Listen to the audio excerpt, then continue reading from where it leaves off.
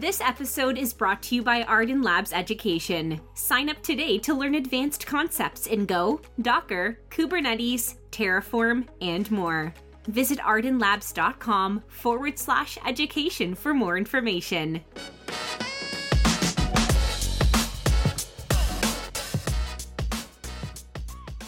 Welcome to the Arden Labs podcast. This is Bill Kennedy. Our special guest today is Mark Thompson. Hey, Mark, thank you for joining us today.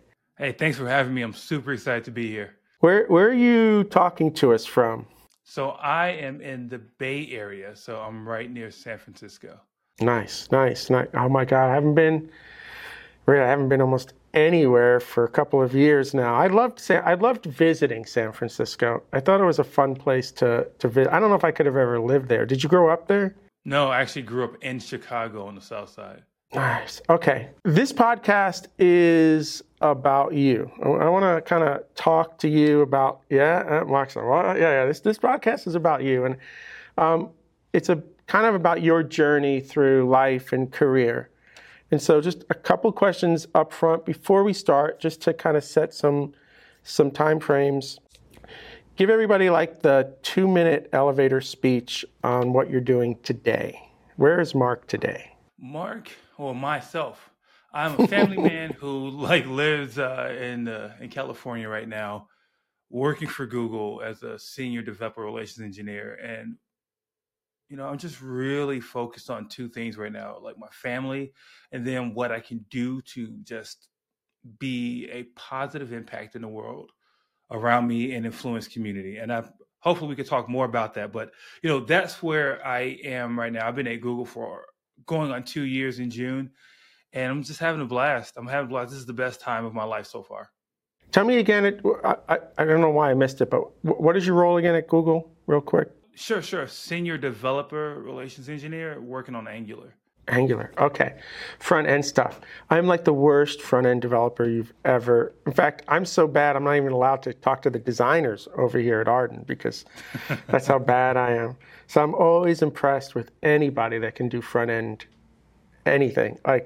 To me, it's harder engineering than back end development. I don't know how people do it. One more question, and we're going to get rolling here. And I like asking this question because I think time is important in terms of tech and kind of where you are. So what year did you graduate high school? Ooh, you want me to tell the streets what year I graduated? 1999. 99, yeah. See, I graduated 87. So you can kind of get a sense of what the world was a little bit like back then, especially tech. 99, so, year 2000. And we have a general sense of, I think, where tech was. Okay. Brilliant. So 99 graduate. Okay, we got it. Good. So here's my favorite first question, Mark. My absolute favorite question. Think back in the time machine. Go all the way back. And I want you to kind of share with us that story of that first time you worked on a computer and got it to do something you wanted it to do, right? Like, not necessarily, it could have been in gaming, it could have been anything, but that first kind of memory you have of a computer. Okay. So for context, I grew up on the South Side. I was pretty, poor, meaning that we grew up on welfare and Section 8, which is like a housing program to help people who can't afford housing. And so that was my background. But I remember telling my parents that I really desperately wanted a computer, and I just kept begging. And now that I look back, I don't know how they managed this, but they managed to get me an IBM PS1. I don't know how they did it. How old were you, or what grade were you in? Do you remember?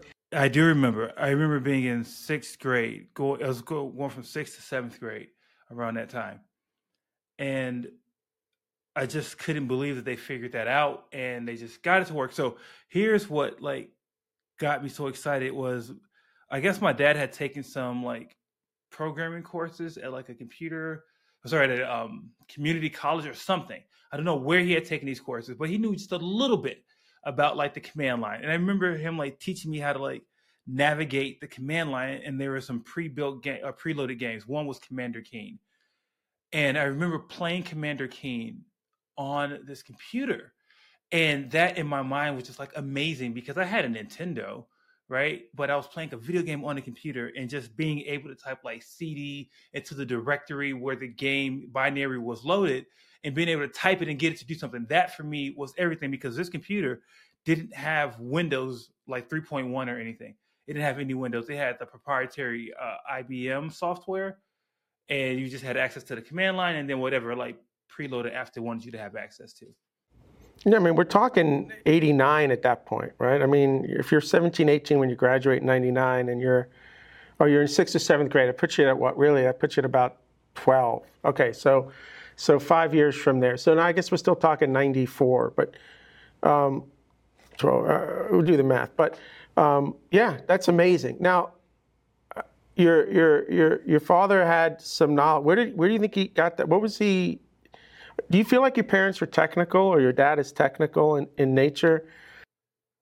So he's like me, or he was like me. He's past tense, but he was like, well, I'm like him in the fact that I picked up my ability to just see something that I wanted to learn and just taught myself, like videography, right? And like work with cameras and lights. Like I never took a single class. I just figured it out by like learning and immersing myself in resources. And I think he was very crafty like that. Like he liked technology, but it was more like audio equipment was for him, like, turntables and like all this stuff. But he had just a touch of computer experience at the time. And he just remembered it. And I think he learned some of that because he did have a friend who was actually a programmer. Maybe his friend taught him, or maybe, like I said, he might have taken a class at a community college or something that might have helped him. Did you have siblings? Was this a computer you had to compete for? Or did you really was it talk to me a little bit about that. Was your dad trying to use it too? Like, how much time did you get to really spend on that, let's say during that junior high time?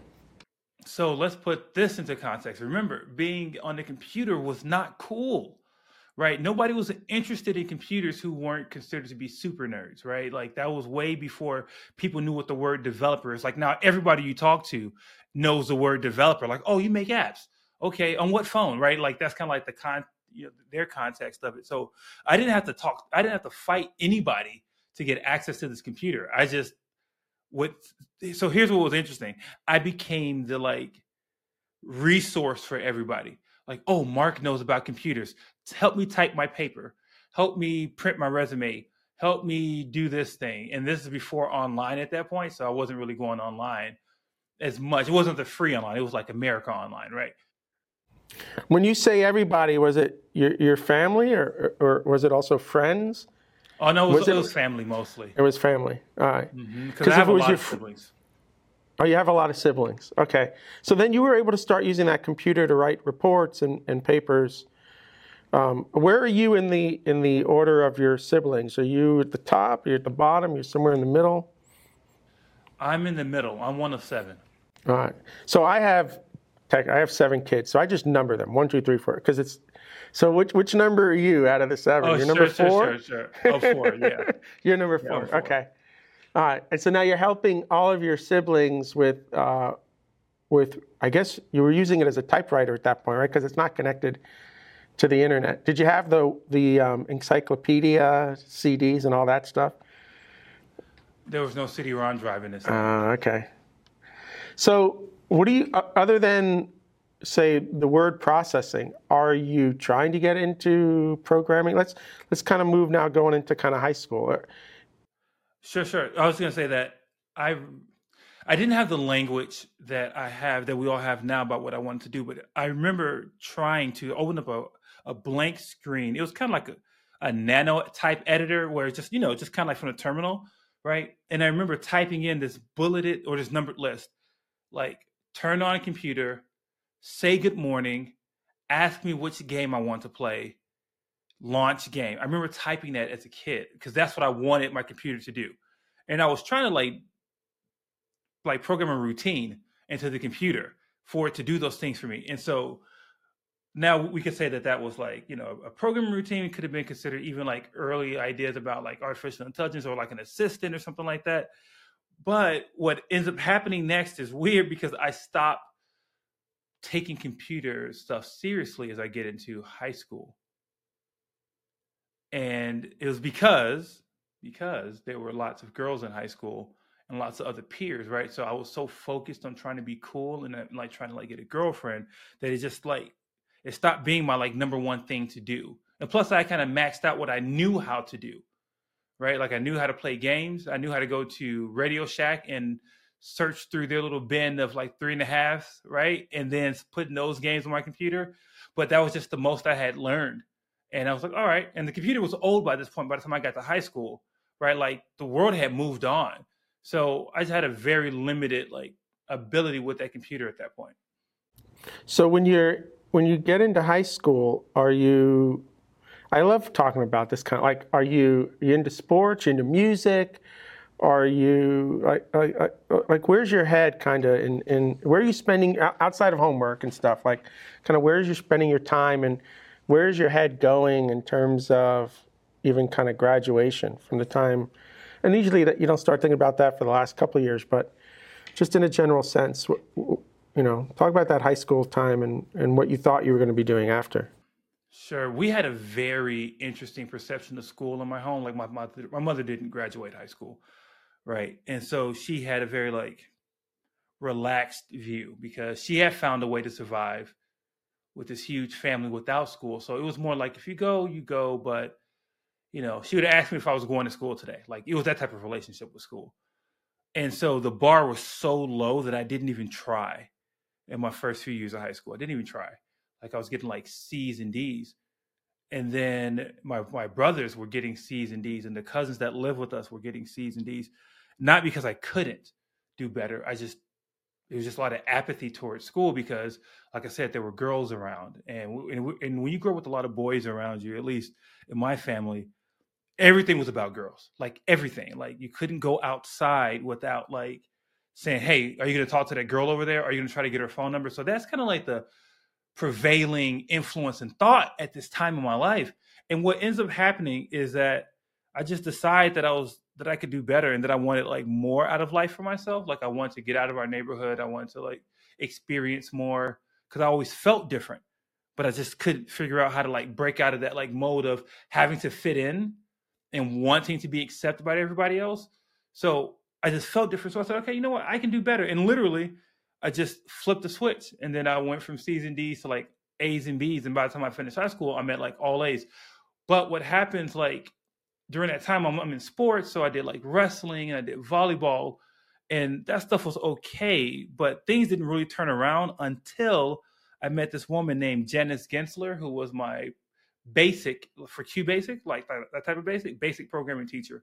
She was like, Mark, you can do better than you're doing.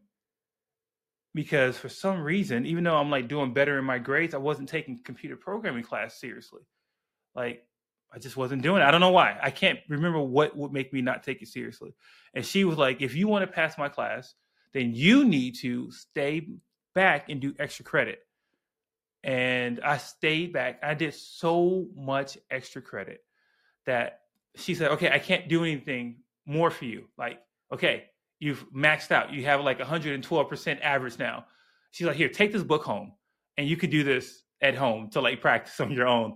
And that was like the beginning of like my programming career, where I realized that this was a viable career path for me. All right, I'm really curious here. With your mom not necessarily feeling like school was, I don't know what the right word, fully important, did you feel like if you were to be taking school seriously, you were going to upset her? Was there this thing in the house where if I started taking school seriously, this was going to hurt my mom at some level? And then at some point you realize, you know what, I have to focus on myself. I have two boys who have struggled to graduate high school, right? With all the privilege they have, they've become completely like the minimal amount I'm going to do, and they're struggling. And I'm on there all the time. It's like I'm the opposite of your mom almost to an extreme, because I know how important it is, which isn't helping. Trust me, I know. I'm just wondering if I take the opposite approach, you know where I'm going, right? So I'm just kind of curious where you think, where your head is there. Yeah. So when I was going through that phase with her, she was happy for us to go to school. My siblings would always take the optional days off that she would just give us. I wouldn't do it. And I wasn't so much worried about her as I was about like my siblings, though. I was more worried about acceptance with them that I knew it will make me a little bit of an outcast, like a goody two shoes. Because if I go to school, then she's probably going to say, yeah, well, if Marcus is going to go, then all of you have to go. And you don't want to be that guy either when you're in the family, right? Like the one who ruins the fun day off. But I did become that person in a lot of ways, and that led to actually resentment amongst my siblings for many years. Definitely some resentment there. And even in my family, I'm still seen as an outlier in a lot of ways because I ended up going on to be the first person to graduate with a master's, graduate with a bachelor's. Since then, my younger brother, I guess I should say, did also finish his bachelor's degree, but I was the first one, like out of not even my immediate family, but like my family, right? Like I was like the trailblazer. I showed what was possible. And now, since then, like I said, we've had like tons of my nieces and nephews have gone to graduate, university and high school, etc. But I was the first person to do that. And it was a little bit hard because of that pressure of not being cool. Because if you're trying really hard, you end up like spending all your time doing homework, right? And then you can't go do the other stuff. And when you used to be doing other stuff. So anyway, point being is that I don't think that I was worried about hurting her so much as I was worried about like the social impact in our immediate social circle of my siblings versus anything else. Yeah, and until you got a little bit more older and more mature to be able to, I think, understand that, you know what, this is not the right path here, then you got, I guess, time to focus on it. Your last 2 years in high school really changed. So it seems like you were fortunate to have this programming class in school. Did they have a computer lab at that point? The computers had to be better than what you had at home, or at least they were comparable enough? Completely different, right? Like these were like computers that could they could run Doom, right? Like these are like amazing computers at that point. And they did have a computer lab. I remember volunteering there to help the teachers. So I used to volunteer to help teachers like navigate computers. And then I also volunteered to support another programming class because we had a professor from IIT. He was an associate professor at IIT, Illinois Institute of Technology, in Chicago, but he also taught part-time at this high school that I went to. Very fortunate that I happened to be in the right place at the right time. And so I would go to his class during my free periods and support his classes like a TA.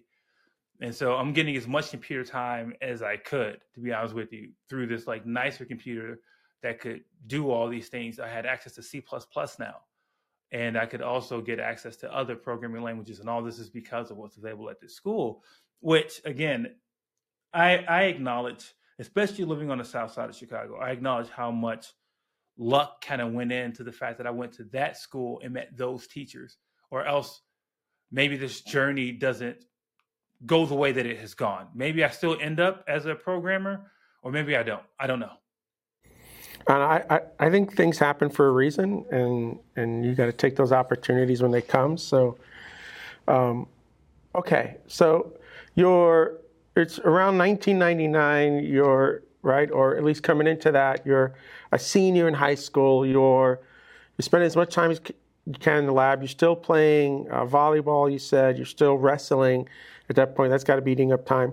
You are completely challenged to meet as many girls as possible. I remember those times, right? Like if you didn't go and talk to that girl, you were not going to look your friends. It was more scary to not do it than to do it, right? Like I remember that, those sort of challenges. Even if you didn't want to, it didn't matter. Like you got called out, right? So you're still kind of doing that. At this point, though, do you have a girlfriend? Like, I imagine having a girlfriend maybe helps stop some of that. Did you ever end up having a girlfriend in high school? I had a couple of girlfriends, but they were like phone relationships. Like I met her through a friend that my brother was seeing or something, and we talk on the phone, but never get to see each other because nobody has a car and they likely live on the other side of the city. So I had a couple of those relationships, but mostly I was just like the typical like high school boy pining after a girl that you couldn't have, right? Like I was that guy for quite a long time. And so that helps, but doesn't help. Yeah, so that's kind of where my head was around that time. No, there's things you learn, right? There's things you learn by being able to just walk up to somebody. And those are skill sets that I learned much later on actually in life that I had to when I was traveling. And suddenly you're alone all the time. Like you got to learn how to talk to people, even if you don't know them. Like you're learning some of that skill set earlier, though you probably don't realize it then.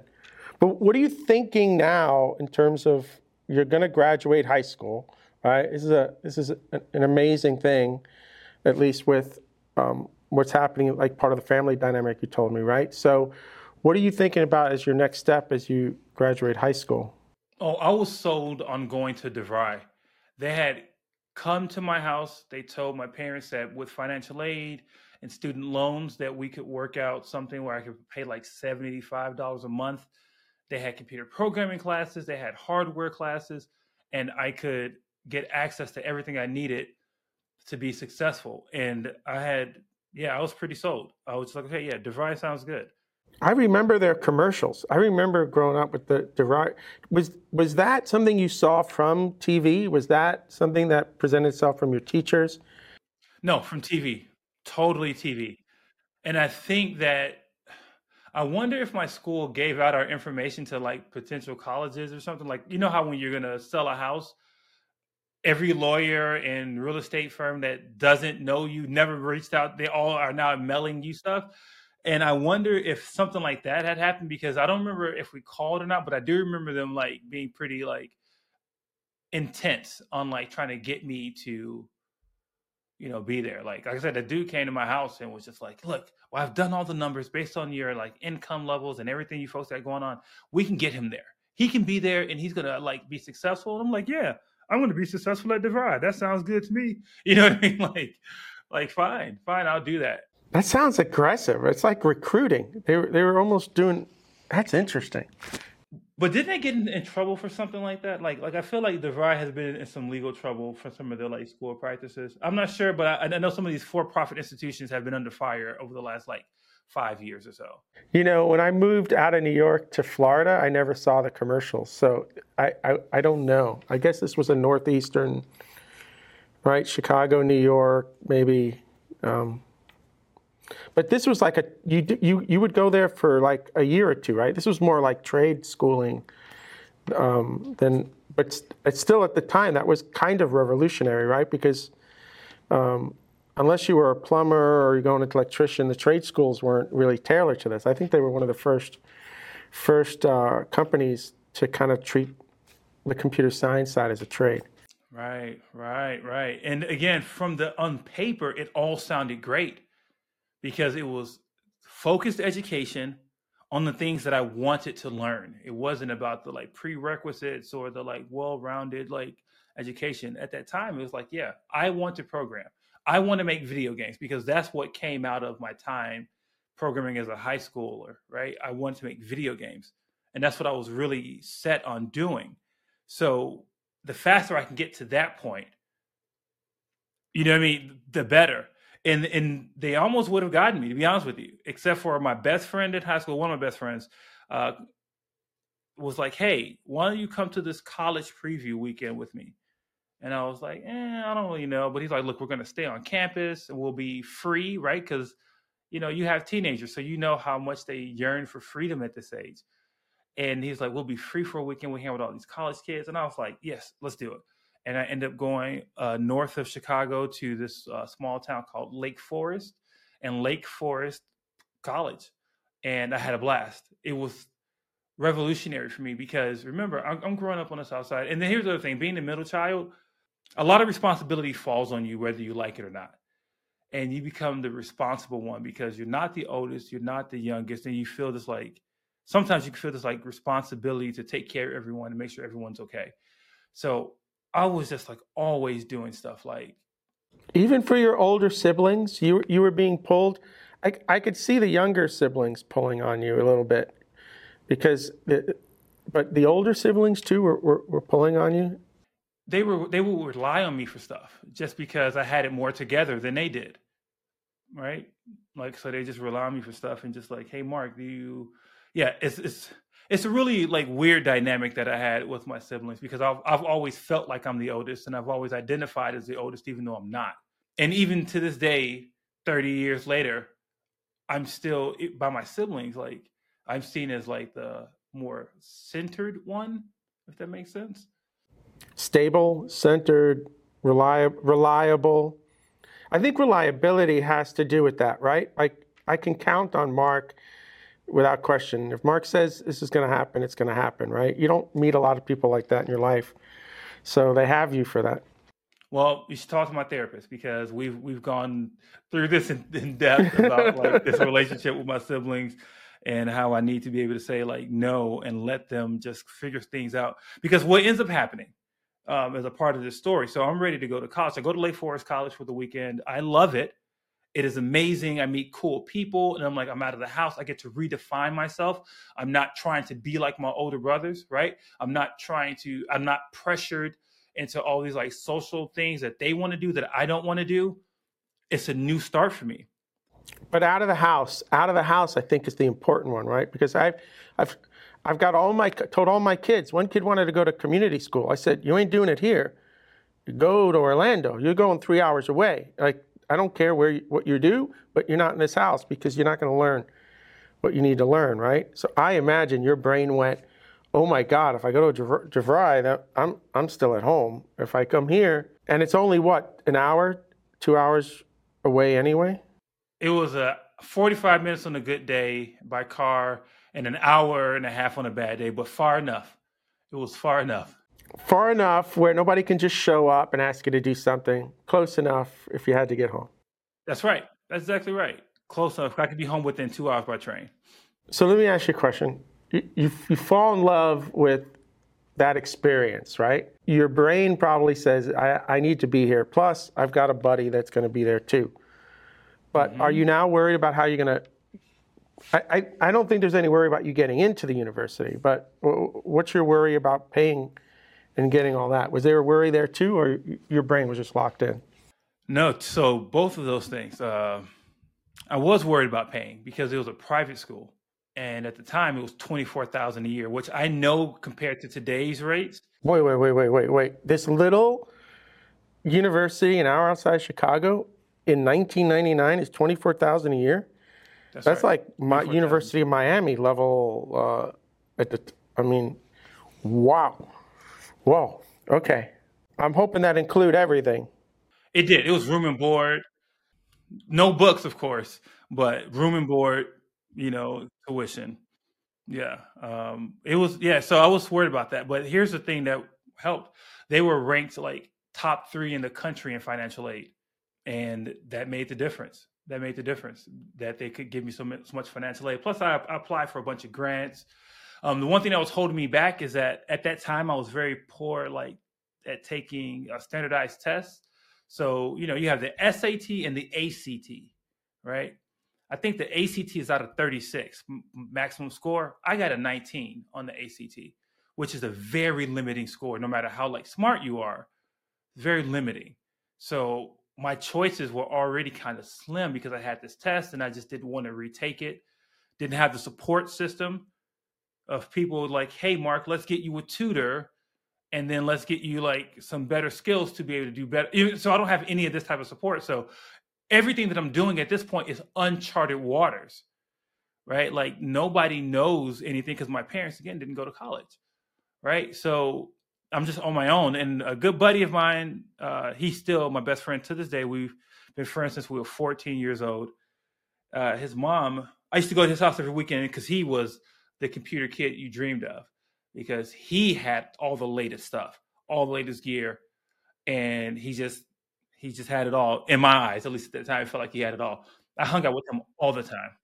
I want to. Where did you meet him? Was he living also in your neighborhood? That he had all this stuff? How did you meet your best friend here?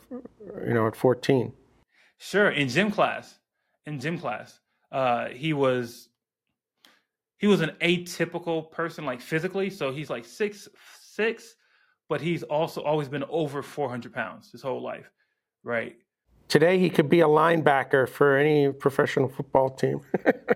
Oh, easily, right? Like he's so large. He looks like a giant, right? I mean, that's his thing. He looks like a giant. But, kids are really mean. Kids are just the most, high school kids, especially around that age, are just the meanest in the world. Anyway, so I just was kind to him, not out of like sympathy, just out of respect for other people. And I'm always the person that's going to try to call everybody in. That is just my personality. Like if we're in a big group, I want to make sure that everybody's included. That's just who I am. So because of that, I just was like that with him. And then one day he said, "Hey, do you play video games?" And I'm like, yeah.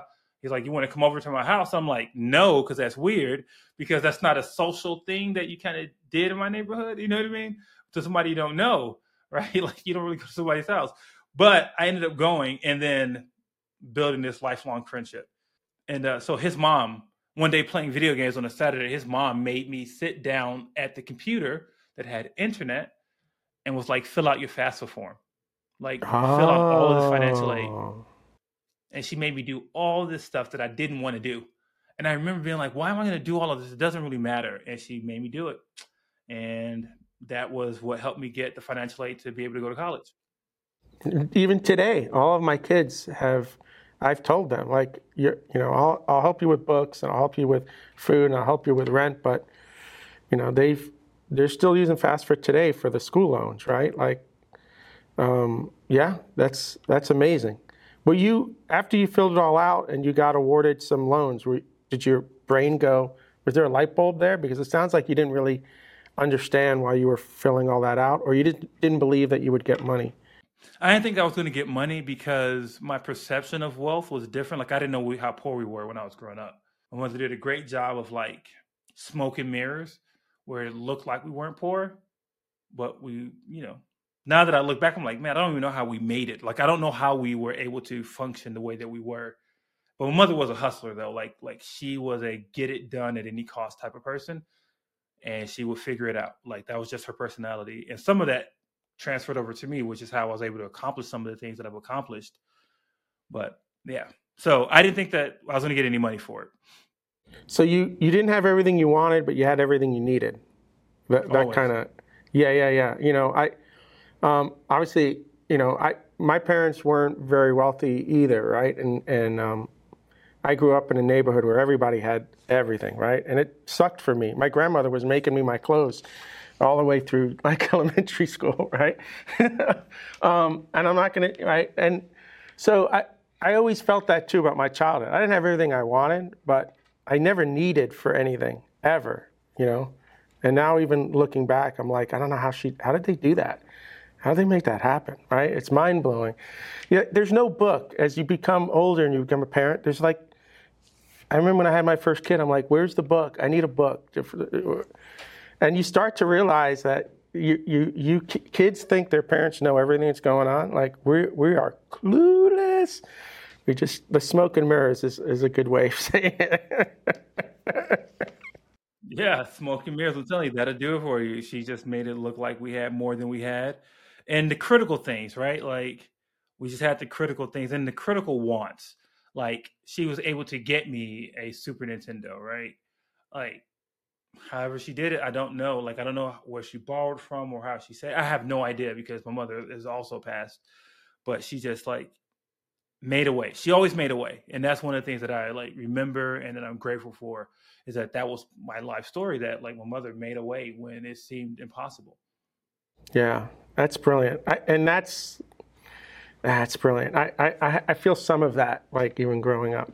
But let's go back to your friend's mother here. So you fill out the FAFSA, you got a bunch. I'm sure they also gave you some scholarships. So now you have enough money to go away. You still need to eat and you still need books. So I imagine you're going to get a job when you start university. How was that first year of university for you? It was fun. It was super fun. First year was great because I ended up, I don't think I got a work study job that first year. I can't remember. I actually can't remember if it was first or second. But first year, I remember going back when I went to the bookstore, because I'm in computer science and mathematics. Like those are my focus, because I remember I want to make video games, right? So I do computer science, mathematics, and all physics classes, and a Japanese class my first year. Because of course you want to go to Japan to make video games. This is where my ambitious mind is taking me. Those books were so expensive. They were so expensive. And I was like, I don't have money for this. And so I remember going back to the financial aid office, like, what can you do? And they were like, well, we can give you a voucher, but that's going to increase your student loans and everything. So I remember maxing out my voucher that first year. And then or that first semester, and then continuing to max out every year, pretty much. Because then I ended up becoming a resident advisor my second year. Then by my third year, I actually picked up an off-campus job as well. So I ended up working 2 jobs, but that was for a very different reason. After my second semester of my freshman year, I get a call that my mother is in a hospital, and then she ends up dying like 3 days later. And so immediately I have to make this really big like life change so here's the part of the story I didn't tell you, is that my dad was my stepfather, and he hadn't adopted us, right? Like he didn't adopt us. And so what ended up happening is I had to become the legal guardian of my siblings in order for us to not get separated. That fell on you. And you're like 19 at the time, 18, 19 at the time. Correct. And this is in the middle of your second semester. Well, right at the end. Yep. We were just right finishing then. up. All right. So at least you got to finish the semester out, right?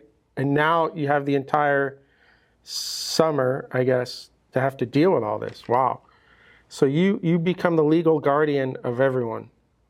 Yep. Well, of the younger kids. The younger kids, yeah. Everybody under 18. Yep. And I'm only 18. And so that was really weird. And so my stepdad stuck around. I mean, he was the type of person that like you find very few people of this type of like just character in life, I think. And he loved us as if we were his biological children. And it was very clear my whole life. So he stuck around, but we had to make arrangements where like the housing had to go on my name because it couldn't go in his name because he was not our legal guardian. You see what I'm saying? And so like all the arrangements that they were making to like survive meant it had to go on my name. And then he also just kind of offloaded some of the parenting to me. Like he would call me and be like, hey, I need you to talk to one of your sisters. They need help. They need this. Or I had to go and take them to go buy school clothes, or I need to help with some of the bills at the house, right? Like all this responsibility is like can fall on me. So as you start your second year of university and your 2-hour train ride away, your younger siblings are still living in the house with your stepdad, and you're having to handle both now. You even have to support them somewhat financially as well. Wow. Right. Does that must have completely diminished your weekends and everything, where you must have been coming home. That's a big burden to put on an 18-year-old. I mean, yeah, it is. But what I would end up doing a lot of times, so I would go home on the weekends quite a bit, but not every weekend. My dad was great because he knew he didn't want to rob me of that experience. So he did everything he could to give me that space, but he also acknowledged just how limited he was being a single parent with these growing kids, right? And not having any help. But that's fair. That's hard too. I mean, that's fair. Right. And these aren't his kids. You got to put that in there. These are not his kids. And he could have restarted his life if he wanted to, right? Because he was still pretty young. He could have restarted his life. It would just start over, right? But so here's what I would do.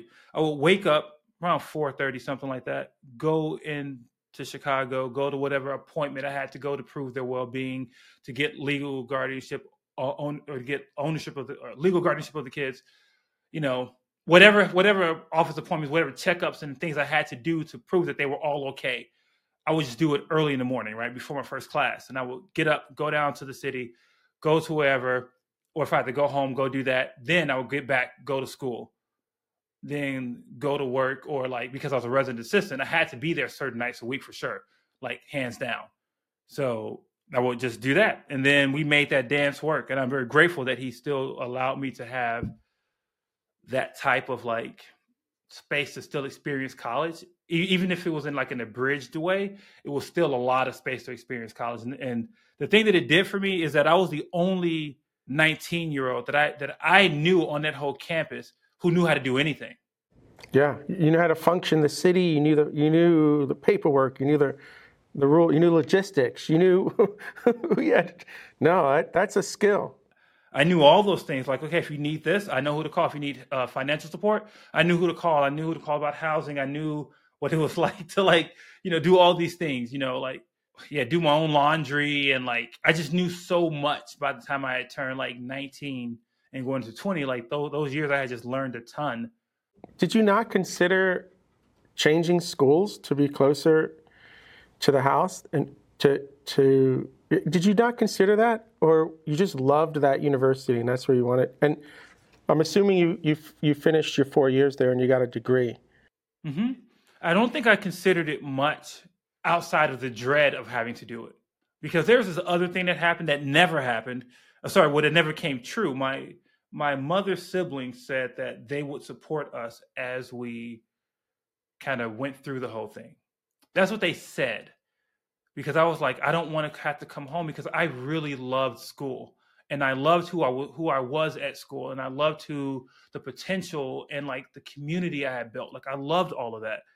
And as altruistic as I may sound like as a person, I mean, I'm still like a selfish teenager at the same time, right? Like want my own life, I want my own freedoms, and all that was in like jeopardy. And I think if my dad had been like, you know what, Mark, you have to come back, I would have resented him, but I would have done it because I knew that's what I would have had to do, right? I would have resented the situation, but I would have done it.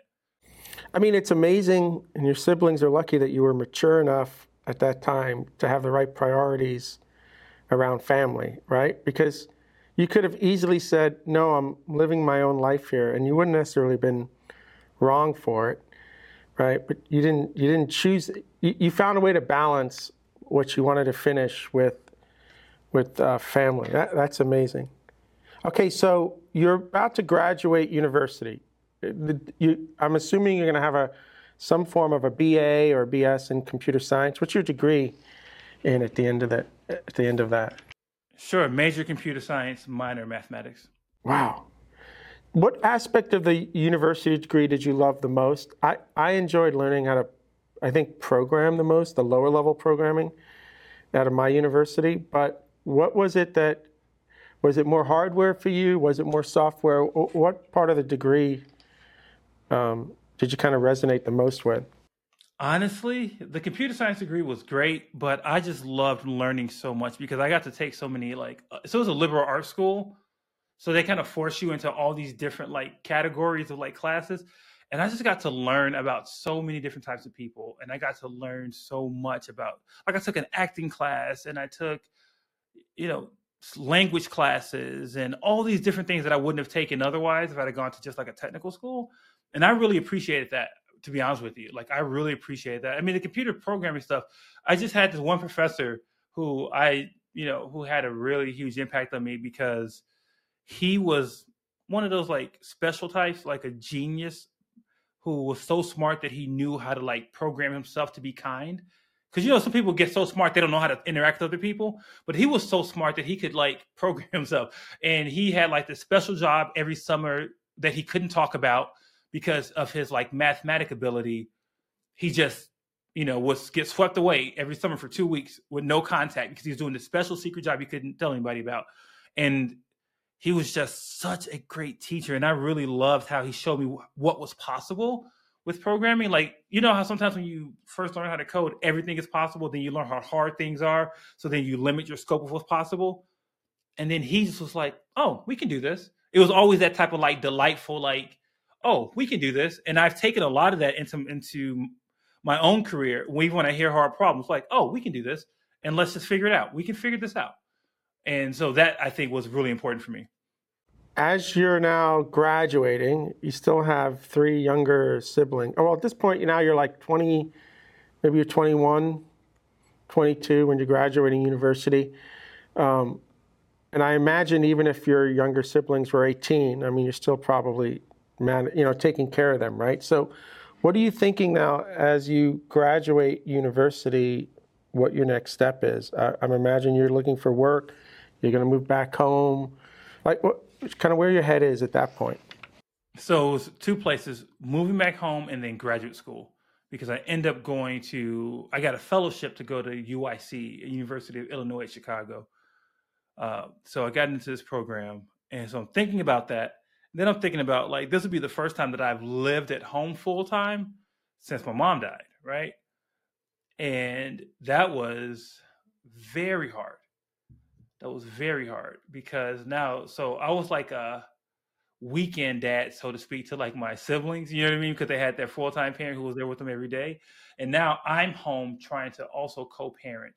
But now I have all these ideas. I'm a little bit arrogant maybe because I've been educated now and I have like this degree and I went to this fancy private school. And when I say fancy, the reason it's fancy is because in my dorm, where my room was next door, the daughter of the CEO of 3M was there, like in the next room, right? And then some other like Saudi Arabian princes like were down the hall from me. And so you had like lots of people who came from extreme wealth at this school. I was going to ask you that. I was going to ask you what kind of the makeup was, because at the price at 20, there had to be a fairly wealthy constituents of students there. I didn't think there were going to be a Saudi prince or something like that, but really wild, right? Did you get to meet these people and interact with these people? And every day, because they were cool. They were cool. Like if you're a football fan at all, some football players from people from like the early 2000s, there's this football player called Brian Urlacher for the Bears.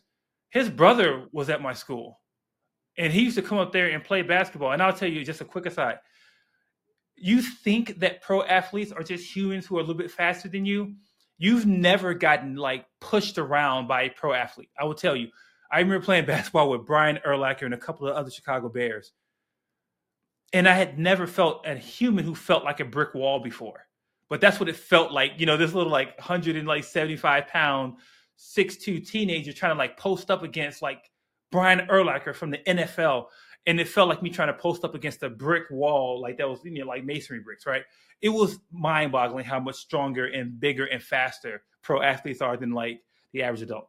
Mark, I played a pickup game with a kid that was at the top of the D3, Division III college scale. Yeah. Uh-huh. And my mind was blown with what this kid was doing. And my brain went, dude, you're only good enough for D3. I can't even imagine what the D1 guys are doing out here to school you. Because like, I didn't like mind blowing, dude. Like athletes at that level are. Mm-hmm. Yeah. And totally I only experienced it at D3. Like I don't want to play against anybody. And I'm only 5'8", and I'm back then maybe $120 wet, so. But so you understand what I'm saying about that. But those are the types of people that I hung out with, right? Like that's just how it was. Like there's this kid, last name was Zales, like Zales Diamonds, right? Like those are the kids I went to school with. They never talked about financial aid. They never talked about money. They never talked about getting a second job. Like they just partied and had fun. Whereas I'm going to work, you know what I mean? And all this kind of stuff. And you got the same degree they do, right? I mean, at the end of the day, your resume looks the same. I use it as a confidence boost later on when I like get to some of my other jobs. And then there's just some like, well, I went to this place. I went to that place. And I'm like, yeah, we work at the same place. I got this, like I'm sitting across from you. I don't care where you went to school. You know what I mean? That's the chip on my shoulder that, we'll talk about another time. But that attitude, though, like we got the same degree. Let me ask you this. You decided you want to do graduate work instead of getting into the industry, right? I'm really curious why you went in that direction instead of to start making money, especially with the kind of the burden that you still had on yourself, having to take care of your siblings. A little bit of fear. And then at the time, there's this trend happening. I'm sure you remember this.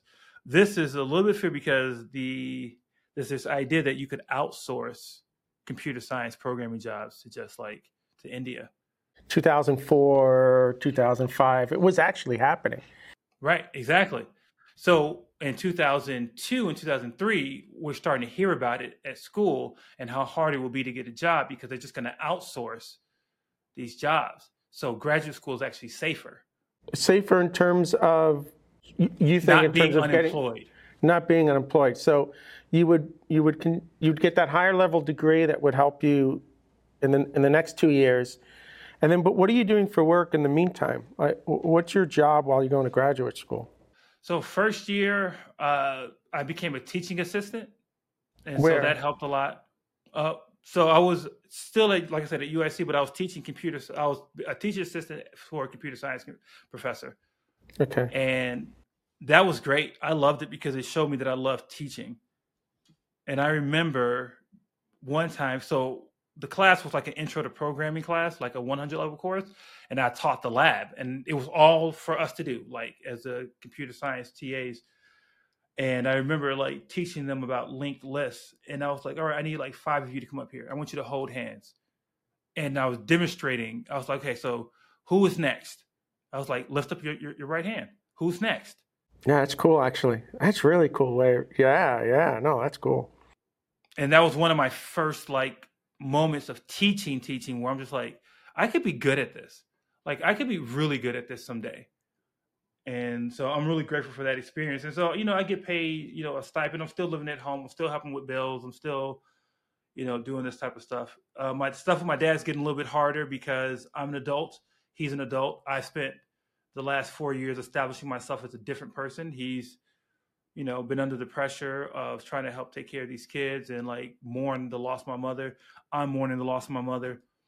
We're bumping heads a bit. He thinks that I'm arrogant. I probably am, to be honest with you. Probably a little arrogant at this point, standard 20-year-old, 21-year-old stuff. And we get into more arguments than we had probably ever gotten into. And then I decide that after I think my first year of graduate school, I stayed home. Then I decided that I have to move out because it's just too hard for us to coexist with me not being emotionally intelligent enough to understand what's going on. Again, that's a maturity thing, right? And that was the best thing for your siblings too. Wow, that's amazing. So you get your own place at that point. You get an apartment nearby. Roommates in the city, get some roommates. That was, weird days, but get some roommates. And then I end up doing graduate school. Then I get this fellowship that really changes my life because the fellowship. So first I was a teaching assistant. I was making like $1,400 a month, but that had to cover everything. It had to cover my contribution to the household. It had to cover any meals while I was out. It had to cover like books, and then it had to cover transportation. That's a very slim budget. Yeah, I'm not sure. Even in 2000, and I guess we're talking 2003, 4, that's still, that's tight. It was tight. I remember eating my lunch of choice because I didn't have any money really, was a packet of tuna where they had those, like, you remember those flat packs when they first got introduced? They weren't in the can. You could just put at the top. My wife uses them today for lunch when she teaches. And I have to buy them every week, different flavors, because that's what she eats for lunch every day. Wow. Yeah. That's right. You take one of those, a piece of bread, piece of cheese, and then you got like a little tuna melt. You pop that sucker in the community microwave, and then you get a glass of water, and you make it work. So that's how I helped cover some of the food like stuff. And then, and I ended up doing it. Then I moved in. What about oodles or noodles? You never thought, like, oodles or noodles was my thing. For $1, I could have soup and feel full for like for half a day, I'm gonna tell you something super gross. So oodles and noodles, I used to eat them dry, like when they were in the brick form. Really? Wow, I don't think I could do that, dude. I have some interesting dietary preferences, and so I would take those and I would eat them, like break them off, and they were kind of like a cracker. I wouldn't use the seasoning. And what looked like a Coke or something. And I don't know why that to me was like a thing. It just worked for me. Well, but at $1, like you could eat for $1 with those oodles or easily. Noodles. Yeah, I survived university on that. If there were times where I only had like $10 left in my pocket and everybody was going to go drinking that weekend, and I had to figure out, did I want beer or did I want to eat? So the oodles or noodles would be my sustenance. So I'd have at least like $6-7 over the weekend to have a couple of beers, man. I just remember that, Oh, wow. Anyway, okay, so let's get back. So you're finishing. I want to get to like what happened. Almost an hour in, and the story is amazing, and I don't want to rush it. But at the same time, you finish your graduate schooling at this point, right? And it's got to be about what, 2005-ish? 2006. And you're living with all these roommates. You finish this last bit of school. What was your graduate degree in? Computer science. Computer science. So at this point now, you have to get into the job market, right? Mm-hmm. Okay, so what are you now thinking in terms of where are you applying or where's your head? At this point, are all your siblings in 2005, they're still under 18? Or has some of that responsibility? Not all. Only one is still under 18. The youngest, I think, is still under 18. But my other one, so if I was 2006, I was what, 25? So Ronnie was 23, Danielle was 21. But I think my youngest sibling was either 18 or 19. So maybe she just turned. But at this point, a lot of things have changed. Lots of stuff has changed by the time I graduate. So I ended up going to the job market, right? And here's how I search for jobs. Probably to this day, I apply to everything I'm remotely qualified for. I don't even care if I don't have all the qualifications that's listed on the job rec. I'm applying for everything. And so I'm waking up every morning right before I defend my thesis. Right after I defend my thesis, I'm applying on Craigslist because I find that there are lots of companies on Craigslist who don't want to pay the fees to be listed on Career Builder or Monster, right? So I'm on Craigslist every day applying for jobs. I'm on Career Builder. I'm on Monster. What are you applying for? You're applying for software development positions regardless of language? Like, what are you applying for? Or it didn't matter. It was tech and that's what I wanted. It didn't really matter to me because I felt like I was smart enough. Because one thing I learned in grad school was how to learn. So I was like, I can learn whatever stack you have. I don't really care. Maybe a little arrogant, but like I can learn anything. So I'm applying to mostly C++ and Java jobs. What programming languages were you using in university and graduate school? Java and C++? Was that where you're? Yep. Okay. Those are the primary two. A little bit of JavaScript, but yeah, mostly Java and C++. You're just throwing your resume out as many places can. Okay. And then what happens? You defend your thesis. What was your thesis about? It's about this thing called learning technologies and embedded phenomena. So the short story of this is my project was we took these old Windows tablets. They're some of the first Windows tablets. We put them in the classroom and I built the simulation that was like the planets orbiting the classroom. So in each of these tablets were a window into space. And I flattened all the planets into 2D circles and I gave them arbitrary colors. So I wanted these fifth graders to describe to me what was the order of the planets. And the way you could tell that is through occlusion. Which planet went in front of other planets. And if you could do it transitively, right? So if the red planet went over the blue planet went over the yellow planet, then the red planet is closer to the sun than both of those. Fifth graders, and they had these little cards, these little note cards, and they would write down every time they saw one planet occlude the other.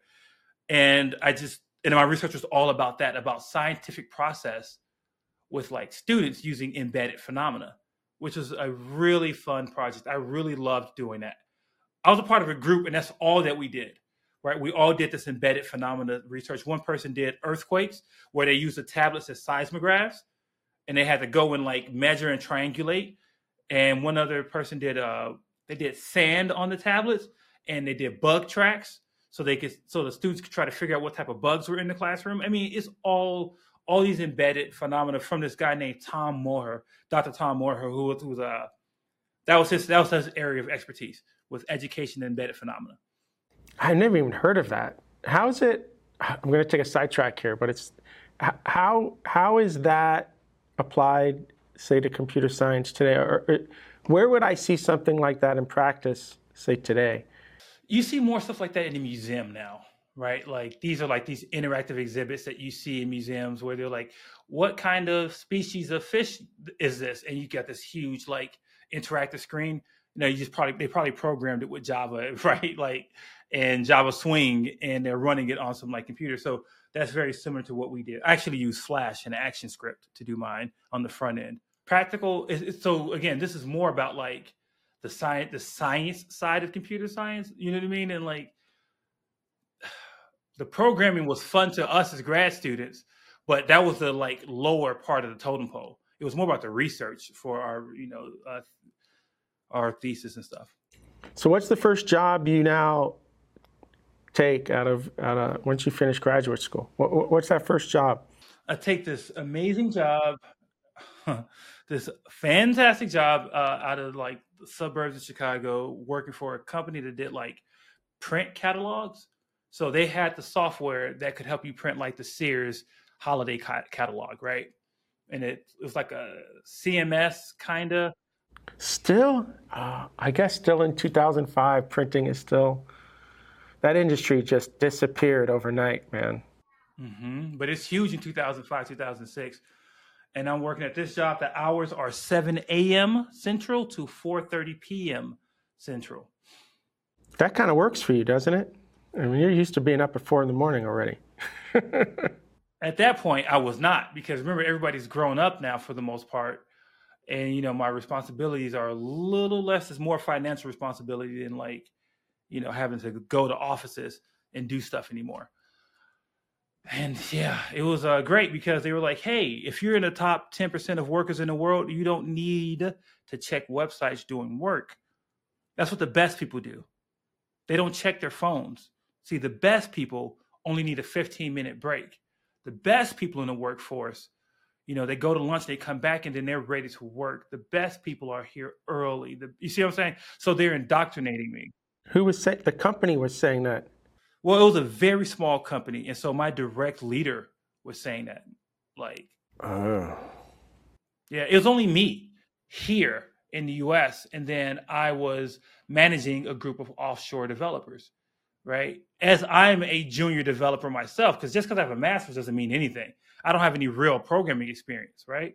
But I'm managing these offshore developers and then working on like some projects here, you know, like locally. And this job was horrible because I felt like I couldn't get a better job because I wasn't like good enough. You see what I'm saying? Like they had all the brainwashing had worked. How long were you there? 18 months until I got fired. You just couldn't take it anymore? Or? Oh no, they fired me after 18 months. They said that I was using my phone at work and they saw me checking email and that I was late too often. Okay, that late part is true. I used to get there at 7:12 like every day because it was just so hard to like. So did you know that was coming, or was it like you just walked in one day and they were like, goodbye? Were you able to prepare for that? Heck no. That week, I thought I was doing great. Like I remember walking in that day after closing this really big project and being like, man, you know, like, all right, so let me know what to do next. And then they were like, yeah, just hold on for a second. And then, because there were only two of us in the office, like the lead of sales, and then the engineering, like VP of engineering. That's the only people that were in that office. So they go and talk, and then they come back and tell me that it's not going to work out. Hand me this document with these like reasons about why I wasn't performing properly. And I was like, what? And then I cried my eyes out in the car. I didn't let them see me cry, but I cried in the car. I had never failed at anything. And that was devastating. That sucked. That really sucked. I mean, you look back now, it wasn't that you failed, right? It was just something wrong with them at the end of the day, right? No, it's just quickly. They had this thing they used to say, well, you know, like, don't worry about it. You know, we'll call it a mutual, you know, reorg or whatever. And everybody who we let go from here, they always go up. Don't worry about it. They always go up. And I was like, whatever, shut up. I don't give a fork about what you're talking about. Like, get out of my face. Like, you just fired me. I don't have benefits anymore. I don't have an income now. Like, get out of here. So yeah. So that sucks pretty bad. And no severance, not even like a couple weeks? Wow. No. So 18 months. So now you're talking like 2008. And we're about to go into the mortgage crash of 2008. That's right.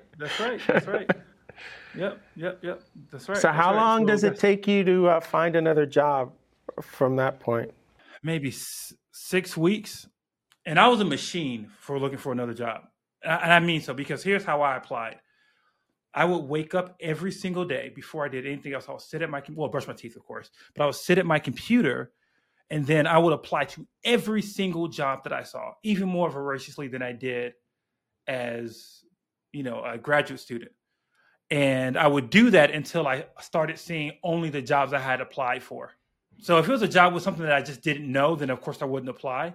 But any programming with C, C++, or Java, or something that I felt like I could learn, like, oh, I could do VB if they needed me to, fine. I would just apply until I found, but it was hard because I had this red flag Why did you have a red flag? because I got fired.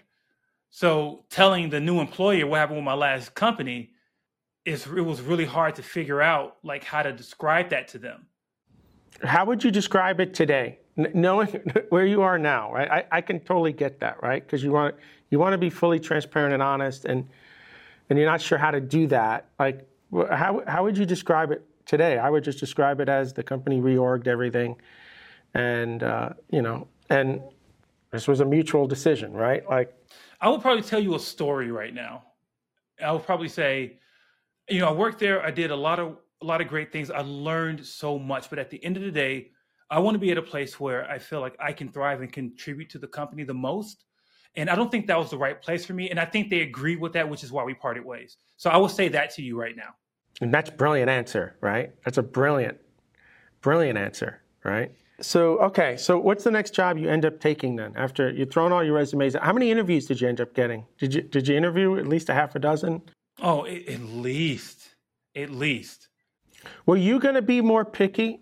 Were you going to be more picky this time? Or did you feel like you needed to get income again? Where was your head there? I was running out of money. Like, I had managed to save just a little bit. I had a good tax return that year. So I had like $3,500 or something to my name.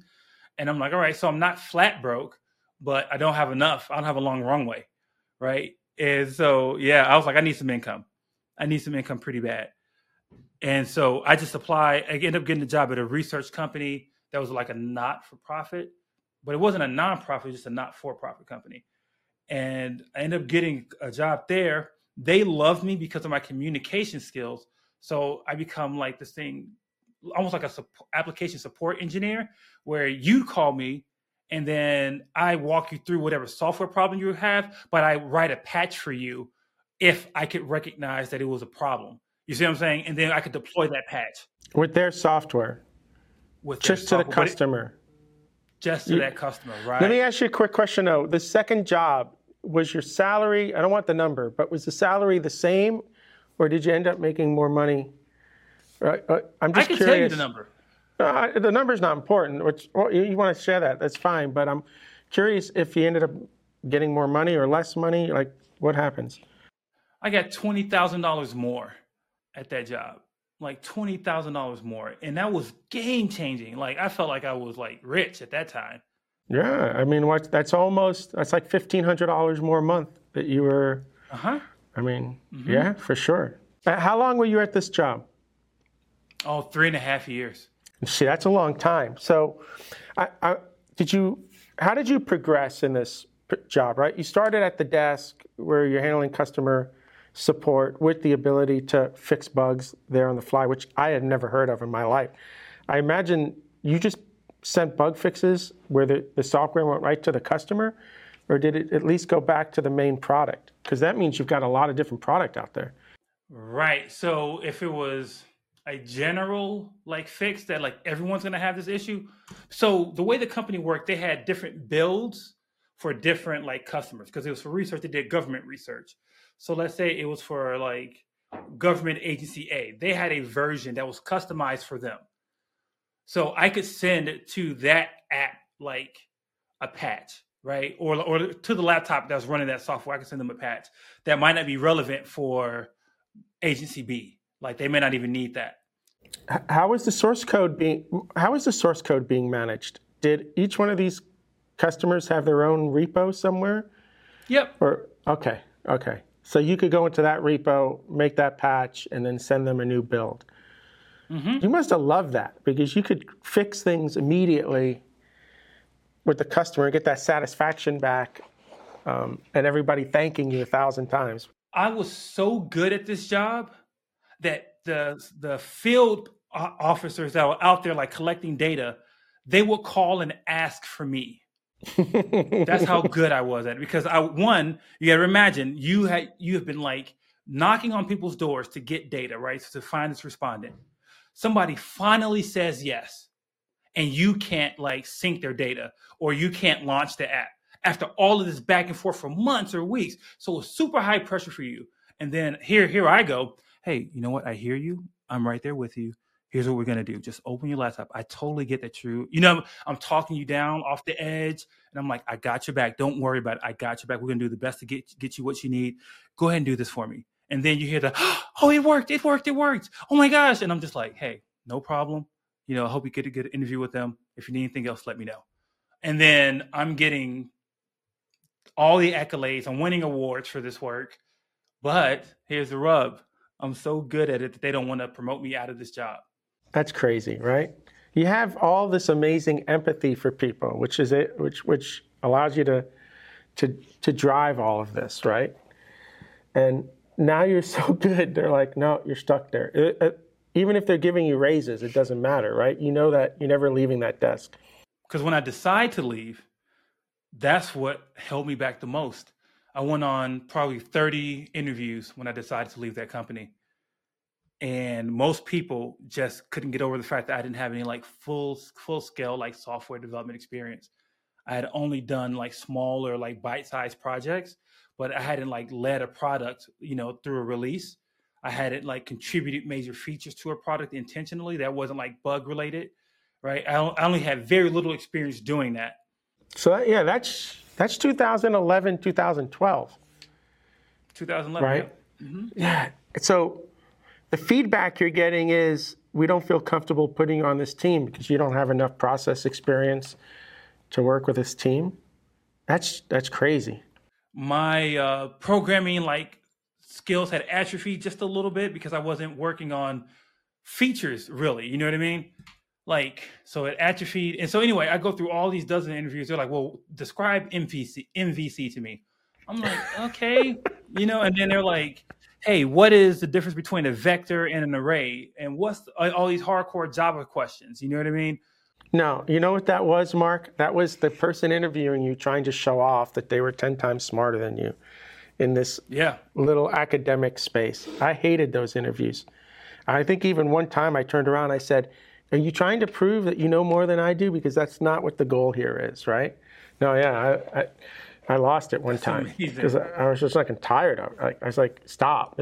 And I don't interview that way specifically because that's not what it's about. So yeah, I mean, going through that is horrible. And I go through this process, right? And then I finally find a consulting firm that's willing to take a chance on me because they like me so much. They gave me the feedback. They're like, we can only bring you in at a lateral move. You'll make the same amount. And I'm like, okay, if this happened today, I would not have accepted that. I would have pushed back on the lateral offer. But I didn't know back then about how to negotiate. So, and plus I was like, okay, this is a stepping stone. I go there, I end up thriving, doing super great. I get a raise the first year, and then I'm up for a promotion the second year that I'm there. And then things are going okay, but then I get a call about a company where I can make another $20,000 more because I'm trying to get as close as I can to $100K a year, right? Which is like unheard of. And remember, scale it back to 2011. Everybody gets $100K salary now, right? Like that's what everybody kind of goes for. But back then, if you're making $75,000 as a programmer, that's good money, right? And only the senior people are making over six figures. So I'm just trying to get close to that. So I jump to a healthcare company. I go there. I'm thriving. I like to do this thing where I like to say I terraform culture around me. Everybody there was kind of like heads down like robots. And I'm like, no, we're not going to work like that. We're not going to work like that. We're going to like get to know each other. We're going to learn how to support each other and blah, blah, blah.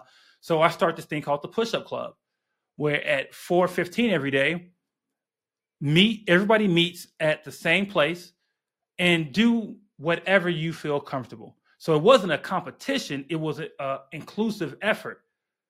And it got to the point where people did it without me because it took on a life of its own.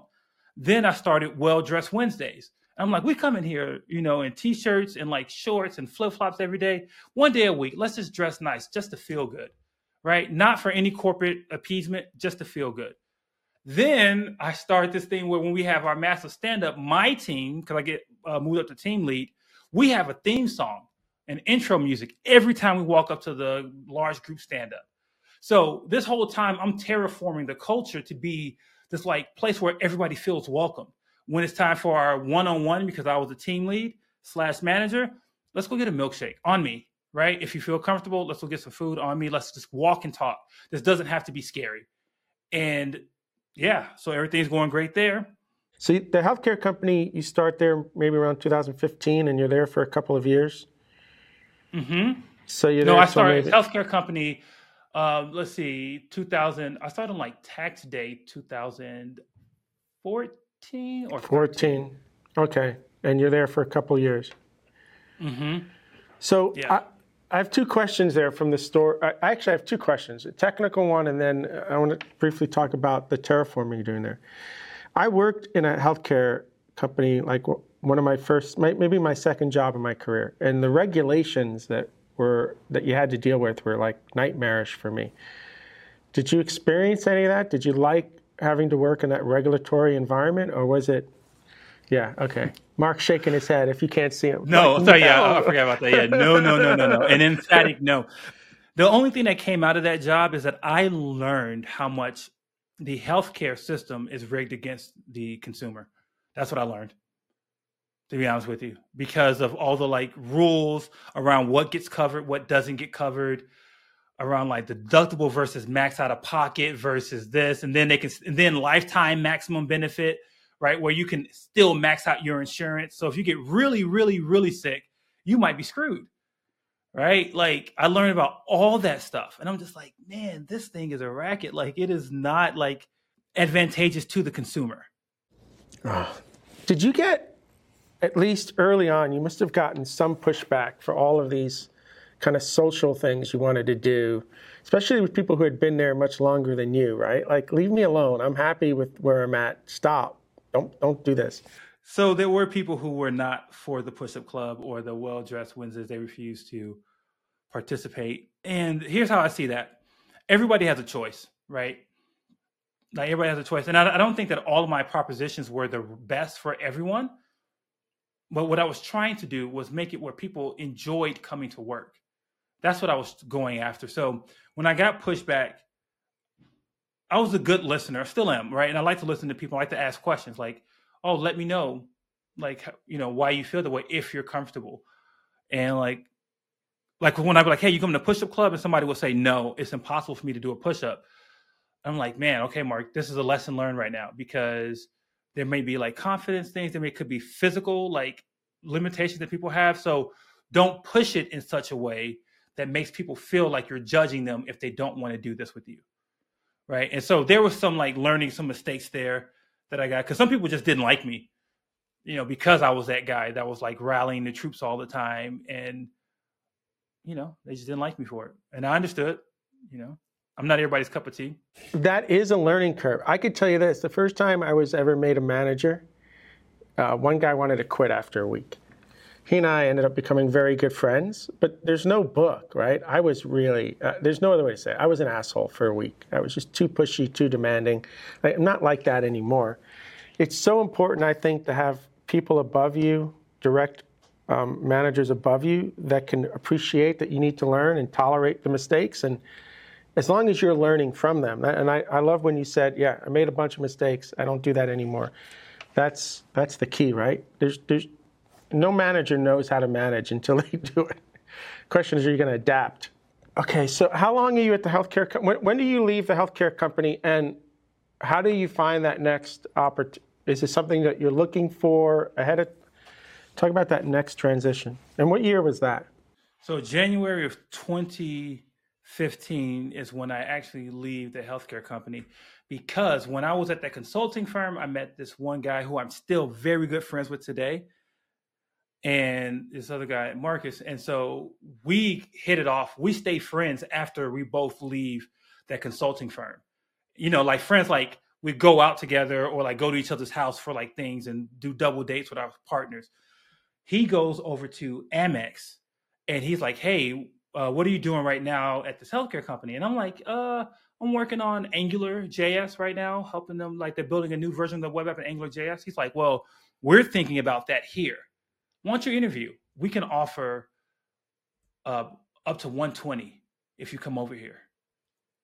And I'm like, 120? Yeah, you're going to get over 100, which is like one of your goals at this point. Well, because so again, at that time, 120,000 is like what you think is probably like peak salary, and you learn to be super happy with that. You know what I mean? Like in my mind, at least, because of how long I've been in the industry, I'm like, if I get to 120, I know I'm not gonna get a lot more money than that, but that's okay because 120 means I can get a house for my family. We can be comfortable. No more checking my bank account before we go out to eat. You know what I mean? Like I feel like that number is like a destination number for a lot of people, and I still think it's a good number. Just to put in perspective here, my first job that I got out of university in 1991, I got $18,000 a year because after 6 months of nobody wanting to hire me, I took whatever job I could get. I didn't even care about the money. I needed the experience. I don't think I got $100,000 salary until maybe 2004. Like that's how long it took. Now you got to also remember during that time, 100,000 was nobody was making 100,000, right? And when I got it in 2004, it was some promotion, and I was like, oh my God, right? Look how long that took, you know, like. It drives me crazy sometimes when I see these, I see people coming out of university and they want to make 100, 200,000 out of school. And I'm like, you got to pay your dues. I mean, that didn't happen for me overnight. And it's the same thing with you, right? Like you got to earn that. If you don't earn it, then you don't even appreciate it. Right. But at that point, you earned it, right? I think at least at that point, you've earned it. You have the skill set, you got the experience. And I've learned a lot. I've worked really hard. And the thing about that whole like 6-figure range, like I think I like to tell people like this, that money is available to you. So don't like discount that it's available, but you may not get it right out of a boot camp. And that's okay, right? Like you got to understand like that's okay, but don't like think that you could never get there, but give it time. Just give it time. And so I end up doing the Amex interviews. Then and they go well. They go really well because they needed an Angular JS expert, which expert is a really strong word, but at that time the framework like proficiency levels are not like what they are now, where you find so many people, because these people were still doing JSPs and jQuery for like their main production web app for the department I worked for. So it was like, yeah, this is revolutionary. So I brought over my knowledge, and this is where I made my biggest career mistake here. This is my biggest career mistake. They were really big on TDD at the healthcare company. And so I came in super hot about TDD when I went to Amex. I'm like, look, we're building out this new infrastructure. This is the time to like automate all our builds, automate testing, all this stuff. But the developers there were not doing testing. They were doing like manual testing themselves. And I'm like, that is like so brittle, blah, blah, blah. And I'm just like, you have to do the test. Like we have to write tests. So when somebody would submit a pull request, I would check the like code coverage. I'd be like, hey, none of the stuff that you submitted was covered. You got to do the test. And this one guy got super pissed. He's like, you tell me what I have to do, what I have to do, what I have to do. I don't have to do anything. And at that point, I realized I had already lost. Because when I had triggered this amount of anger in another, a coworker, colleague, it was too late, right? I had already established my presence and who I was going to be seen as. And I spent from 2015 to almost 2018, trying to undo that. And it never worked. I was largely a pariah on my team, where some people liked me, but like the existing cohort of engineers largely did not. The influential engineers, really didn't care for me. And, that was just a missed opportunity, because the guy who like yelled at me about like what he didn't have to do, he was a very talented engineer, like very talented. But we ended up in this like competition of sorts to try to one up the other person on every opportunity. He makes a point, I try to prove it wrong. I make a point, he tries to prove it wrong. I submit a pull request, he nitpicks the hell out of this thing. You know what I mean? Over every single thing. And then at the end, after he goes to quit, this is around 2017. I haven't had my kids yet. 2017, he ends up quitting. And then he's super nice to me because we're no longer in competition. And I said, hey, what happened? Like, why couldn't we ever get along? He said, because you're a dick. And I said, that's too bad.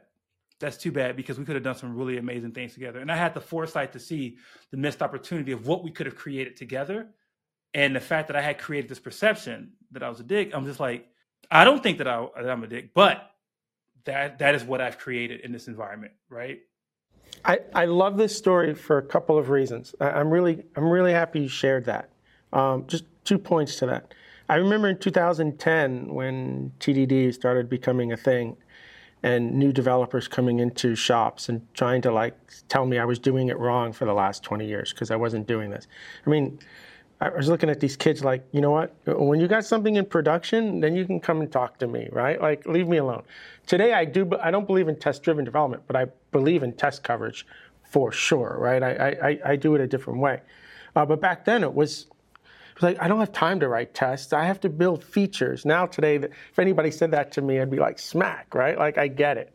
But the other thing that I see happening all the time is this. You know, you get a new developer, not new, they're senior developer, they walk into a new shop and they start telling the team all the bad things they're doing. And I constantly have to say, stop, do not do that, ever. Help them first. Your job over the next 3 months is not to complain about the code base, it's to help them achieve what they need to. And then suddenly you can start very slowly to show them how they can improve things. Until you show that you can help them win, you cannot come in and start to criticize. You just can't, right?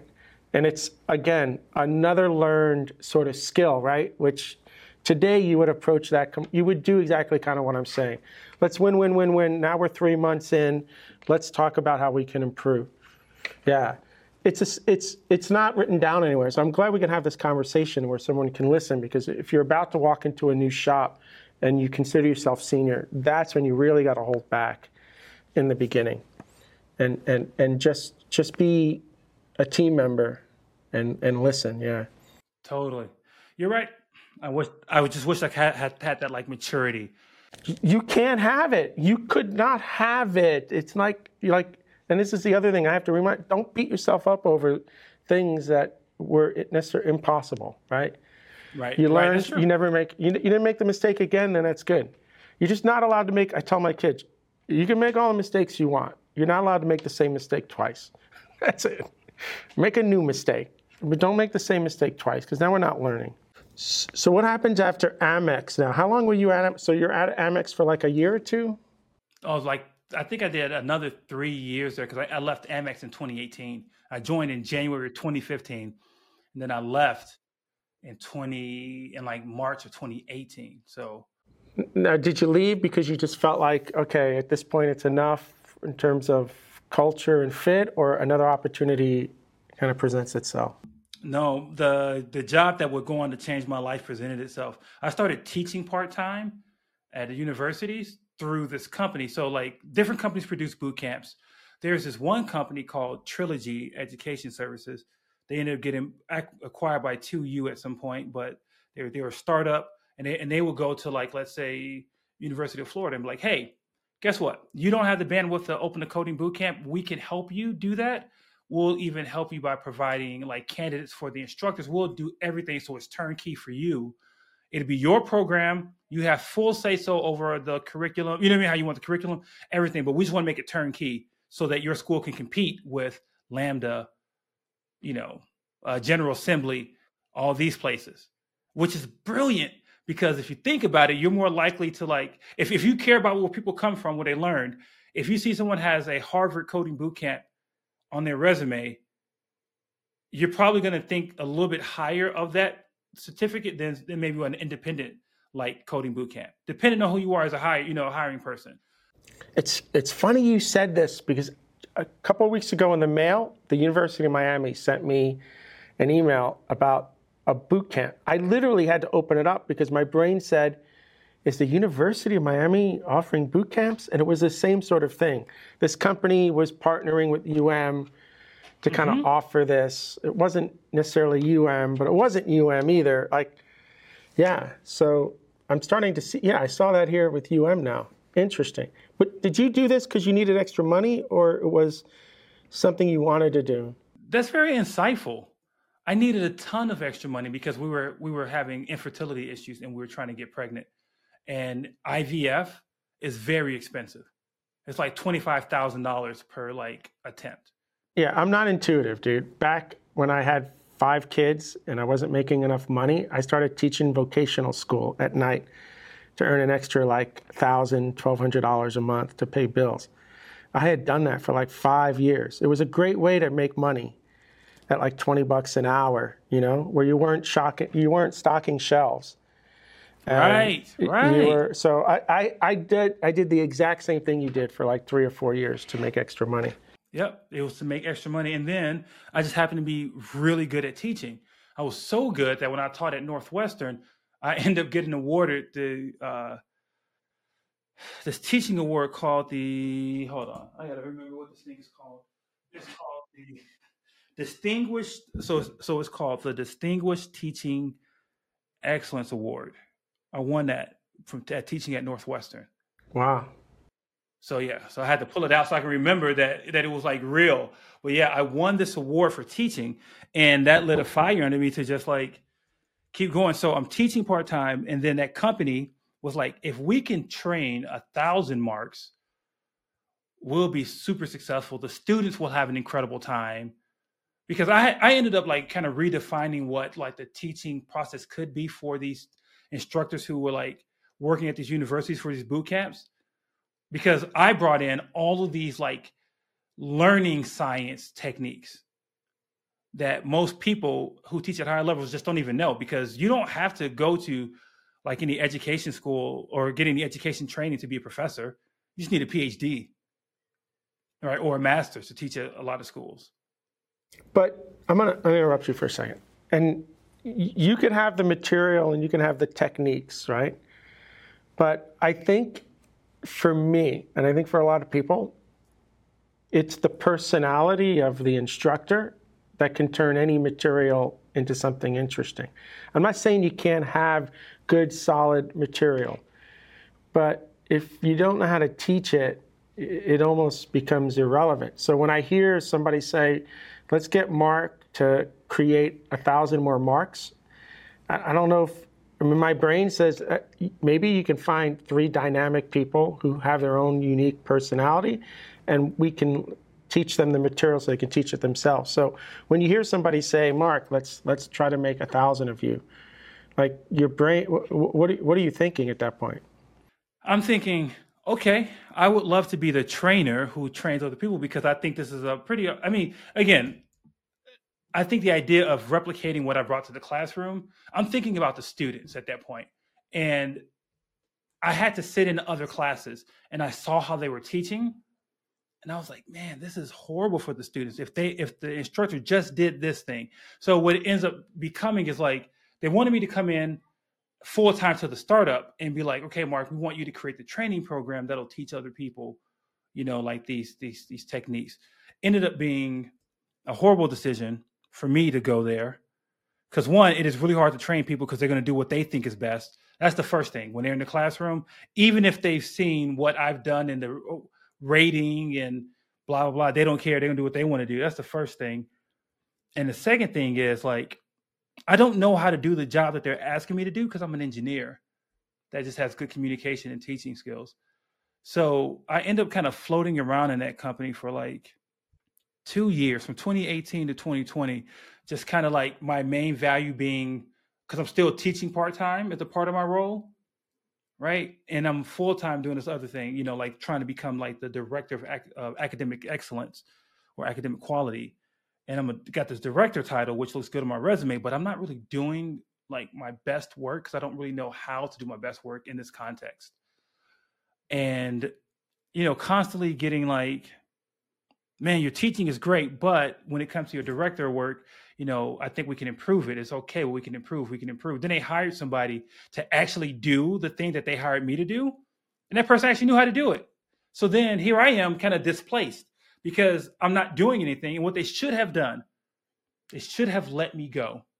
Like they should just like ended my work there, because you can have the right person for the company in the wrong role, the right person for the company, right role, wrong person, right role, right? You can have those combinations. I was the right person for the company because I embodied what they wanted in terms of like the student-led success in the classroom, but I was in the wrong role. So they should have put me in a different role or just let me go. Yeah. Wow. I think you and I would have. I think I would have probably had the same experience you had. And when we bring trainers in at Ardent, I'm always like, I want you to bring your own material in. I don't want you teaching my material. You're passionate about your material. And I want to feel entertained in the classroom. If you can't do that, and I don't know how to teach it. I don't know how to teach it. So I don't know, but that's me, right? Like, unless you're intimate with the material, you're just going to read from the book at the end of the day, right? Right. So if they brought in a director just to define procedure and policy, that's fine. But in the classroom, it's you and the students. Like, I don't know how you'd manage that. I made videos and I did like ESPN style analysis where I like freeze frame, like notice here, Mark is raising his left hand to signal to the students that he wants his attention. Like I'm trying to teach them, like I was doing videos like that. But who's going to watch all these videos? Like, anyway, so that just ended up not being great. Then they put me on an engineering team finally. And then one of the guys is like, we got to get Mark off the team because they put me on something that I didn't know how to do, but didn't give me any time to like learn it. It was like, do the Salesforce programming. I'm like, I don't know anything and nobody has time to explain the product to me because you all are under a super tight deadline. And then they were like, oh, he's bringing down the team. And then I was just frustrated. And then something magical happens. This whole time in my part-time to find fulfillment, I'm trying to build my own startup, like a fitness company, right? Like a fitness app. So I'm working on this fitness app and I use this technology called Flutter, which is like super popular for mobile development. That work ends up getting me like pretty popular in the Flutter community. And then I get the attention of Google, right? Some Google people find me and they're like, they love it. People who, champion their products, right? Especially when a nascent product like Flutter was in 2018. Yeah. Somebody had written a book and suddenly I was seeing videos everywhere and Google was pretty much pushing it hard. And I started, and I don't do front-end dev, but I started seeing it work. We're doing, Objective-C for our iPhone apps. We've got no Android apps. We should start looking at Flutter, right? I even bought the book and never did anything with it. So yeah, it's really interesting that you got into Flutter development. Did you really enjoy Flutter? Because the few people that I met that were looking at it constantly, and I don't know if this is true or not, right? Like, I think there's bias there, but they were always like, no, I can't do what I want to do in Flutter, or it's too hard in Flutter, or it's not. Were you experiencing that at all? Especially you came from an Angular background, so you knew front end. Right. So Flutter was the first time I could ever deliver what the designer handed me. That was my experience. Because, as a developer engineer, that the designer makes this beautiful UI. And the first thing our brains do is, can't do that animation. Oh, this little, Bezier curve, we're going to smooth that right out. You're going to lose that curve. You know what I mean? We start like approximating the UI to be what we think is possible with the tools that we have. Flutter allowed me to go past that and say, oh, you want that fancy animation when you click this drop down? Flutter makes it super possible to do that. And guess what? I can write it once and not have to do it again someplace else. Yeah, you had a programming language. You had a programming language behind it, right? Like Dart. Mm-hmm. Yeah. But you were doing this on your own. You were doing this on the side to build this fitness app that you wanted to build. And I think your attitude with, we can make that happen, has to help here, because if you don't have that attitude while you're learning Flutter, your brain just says, no, we can't do that anyway. But I imagine your brain, let's see if we can make that happen instead of already being defeated, right? Right. And I, end up meeting some Flutter people, like community members that, I still talk to today. And then Google was like, hey, we have this contest if we have an event and we want you to submit your videos for it. So I was like, oh, this is going to be so much fun. So I submit a video that they use for the opening keynote, like as a part of the intro to the opening keynote.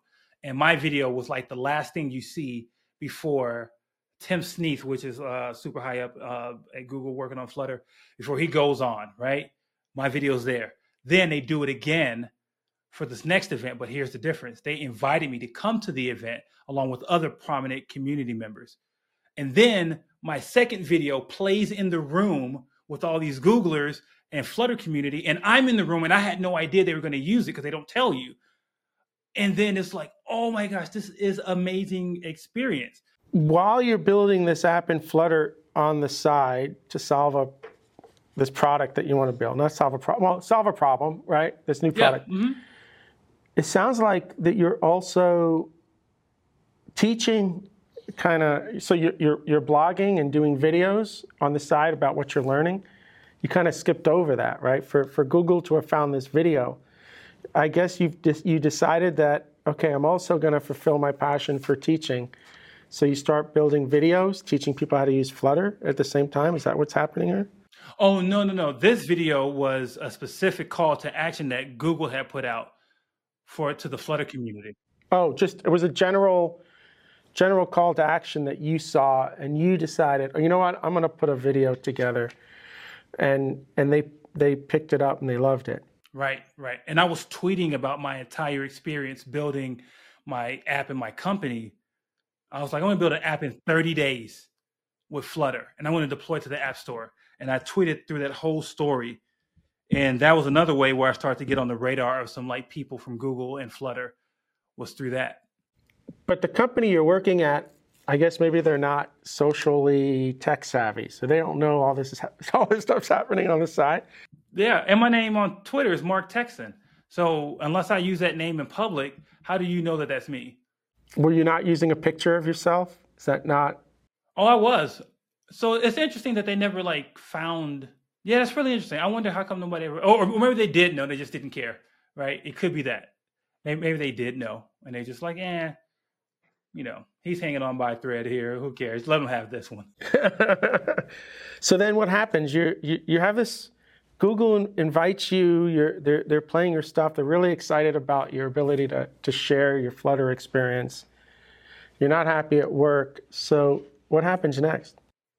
I started interviewing at different companies. For Flutter specifically? Is that what you wanted to do? Nope. Just to get back to engineering. So I was interviewing in places like Spot Hero, some more healthcare companies because I knew that space. So I started interviewing places. But was it, again, I don't care what I'm doing, or did you want to stay front-end Angular? Were you looking at? Oh, no, it was front-end specifically because I was teaching React at the coding bootcamp. So I was like, I can do React now because I've been teaching it for the last 2.5 years on and off, through these cohorts. So it's like JavaScript, I could even do some full stack if you want because I know Node at this point, still know Java. So I'm applying to some but primarily front-end, either Angular or React jobs. Flutter jobs just weren't as popular at this point because Flutter was still alpha, right? And so I'm just like, all right, I'm going to do this stuff. I totally blew an interview at Spot Hero because they gave me this full stack React app, and I didn't know part of the stack that they wanted me to use. So I taught myself the stack as I was building the app. But because I spent so much time doing that, and I taught myself Cypress because I didn't know Cypress to do the test coverage, I forgot to connect the API call to the REST endpoint. When everything else was perfect. And then they were just like, yeah, he wants to be a senior, and that's too big of a mistake for us to be able to move forward. And I was like, all right, you know what I mean? I feel that. The interview process is broken, but we could talk about that for 3 hours. Yeah. And then I end up getting into this one company called Riley Health, and they interview me. I nail the interviews, and then they make so I start nailing the interviews. But what happens at the same time, parallel to this, a friend of mine who I taught with forwarded my email address to a Google recruiter. And this Google recruiter was just like, hey, we're looking for somebody to be the head of DevRel for Flutter. And I'm like, Flutter? It signed me up because I was so in love with the community and with the tool. Sign me up. And so I'm doing the Riley Health process and the Google process at the same time. What was your head when you said sign me up? This is a 50% chance, 5% chance. Where was your head at the time when you said fine? If they if they would talk to me, I can convince them that I can do this job. That's where my head was. Just talk to me. If you just would talk to me, I can convince you that I can do this job. And they did talk to me. and I did not convince them that I could be the head of Flutter DevRel. Because Google is a weird place where the head of a company is just not like a fancy manager. So the head of an org or a department, it's not like a fancy manager with more reports. There are much different experiences and things that they want from you that I just had not had the experience with yet. And it would have been setting me up for failure, to be honest with you, to give me that job. So do they just say, no, thank you? Or do they say, but maybe we've got something else here for you? That's right. That's right. I remember the guy told me, he's like, you're not a fit for this, but would you consider interviewing for like a regular DevRel position? And I'm like, yes, I would totally do this, because here's the goal. I talked to my wife about this because it's a big process to interview for Google, all the prep you have to do. I said, you know what? We're going to do this. And I said we because it required her to sacrifice for me to interview here, because I would have to be studying so much at night. You see what I'm saying? So I wouldn't be available. And I was like, so we can do this knowing that I do it in 2020. I'll interview. I'll learn what I need to work on. So in 2021, I can come back and do better. So you didn't interview right away. You went off to study. No, I interviewed. I just expected to fail. Oh, okay. Because the Google phone screen is notoriously challenging. And if you get past that, the Google full day is a gauntlet. I've heard it can take months. I've heard it's months of interviewing, and then somebody makes a final decision at some point, right? So, yeah, no, I get it. So talk about that. So you decide that you're going to now interview for this other position, and that starts right away. So, but you're still at this other job. I guess you're not taking anything else while you know this is going to take weeks, if not months. So you're just going to kind of stay where you are, and you want to play this one out. So you said no to the other. So do you say no to the other offer and you just stop interviewing altogether? No, because when Rally came around, I was only maybe a few weeks into my Google interview process. I can't remember which one came first, but they're around the same time. And I just kept the process moving with Rally. And then I was like studying every night for 2 hours for Google, like every single night. Like I put my son to bed. What were you studying? You were just 2 minutes. What were you focused on in your studies for this DevRel position? Good question.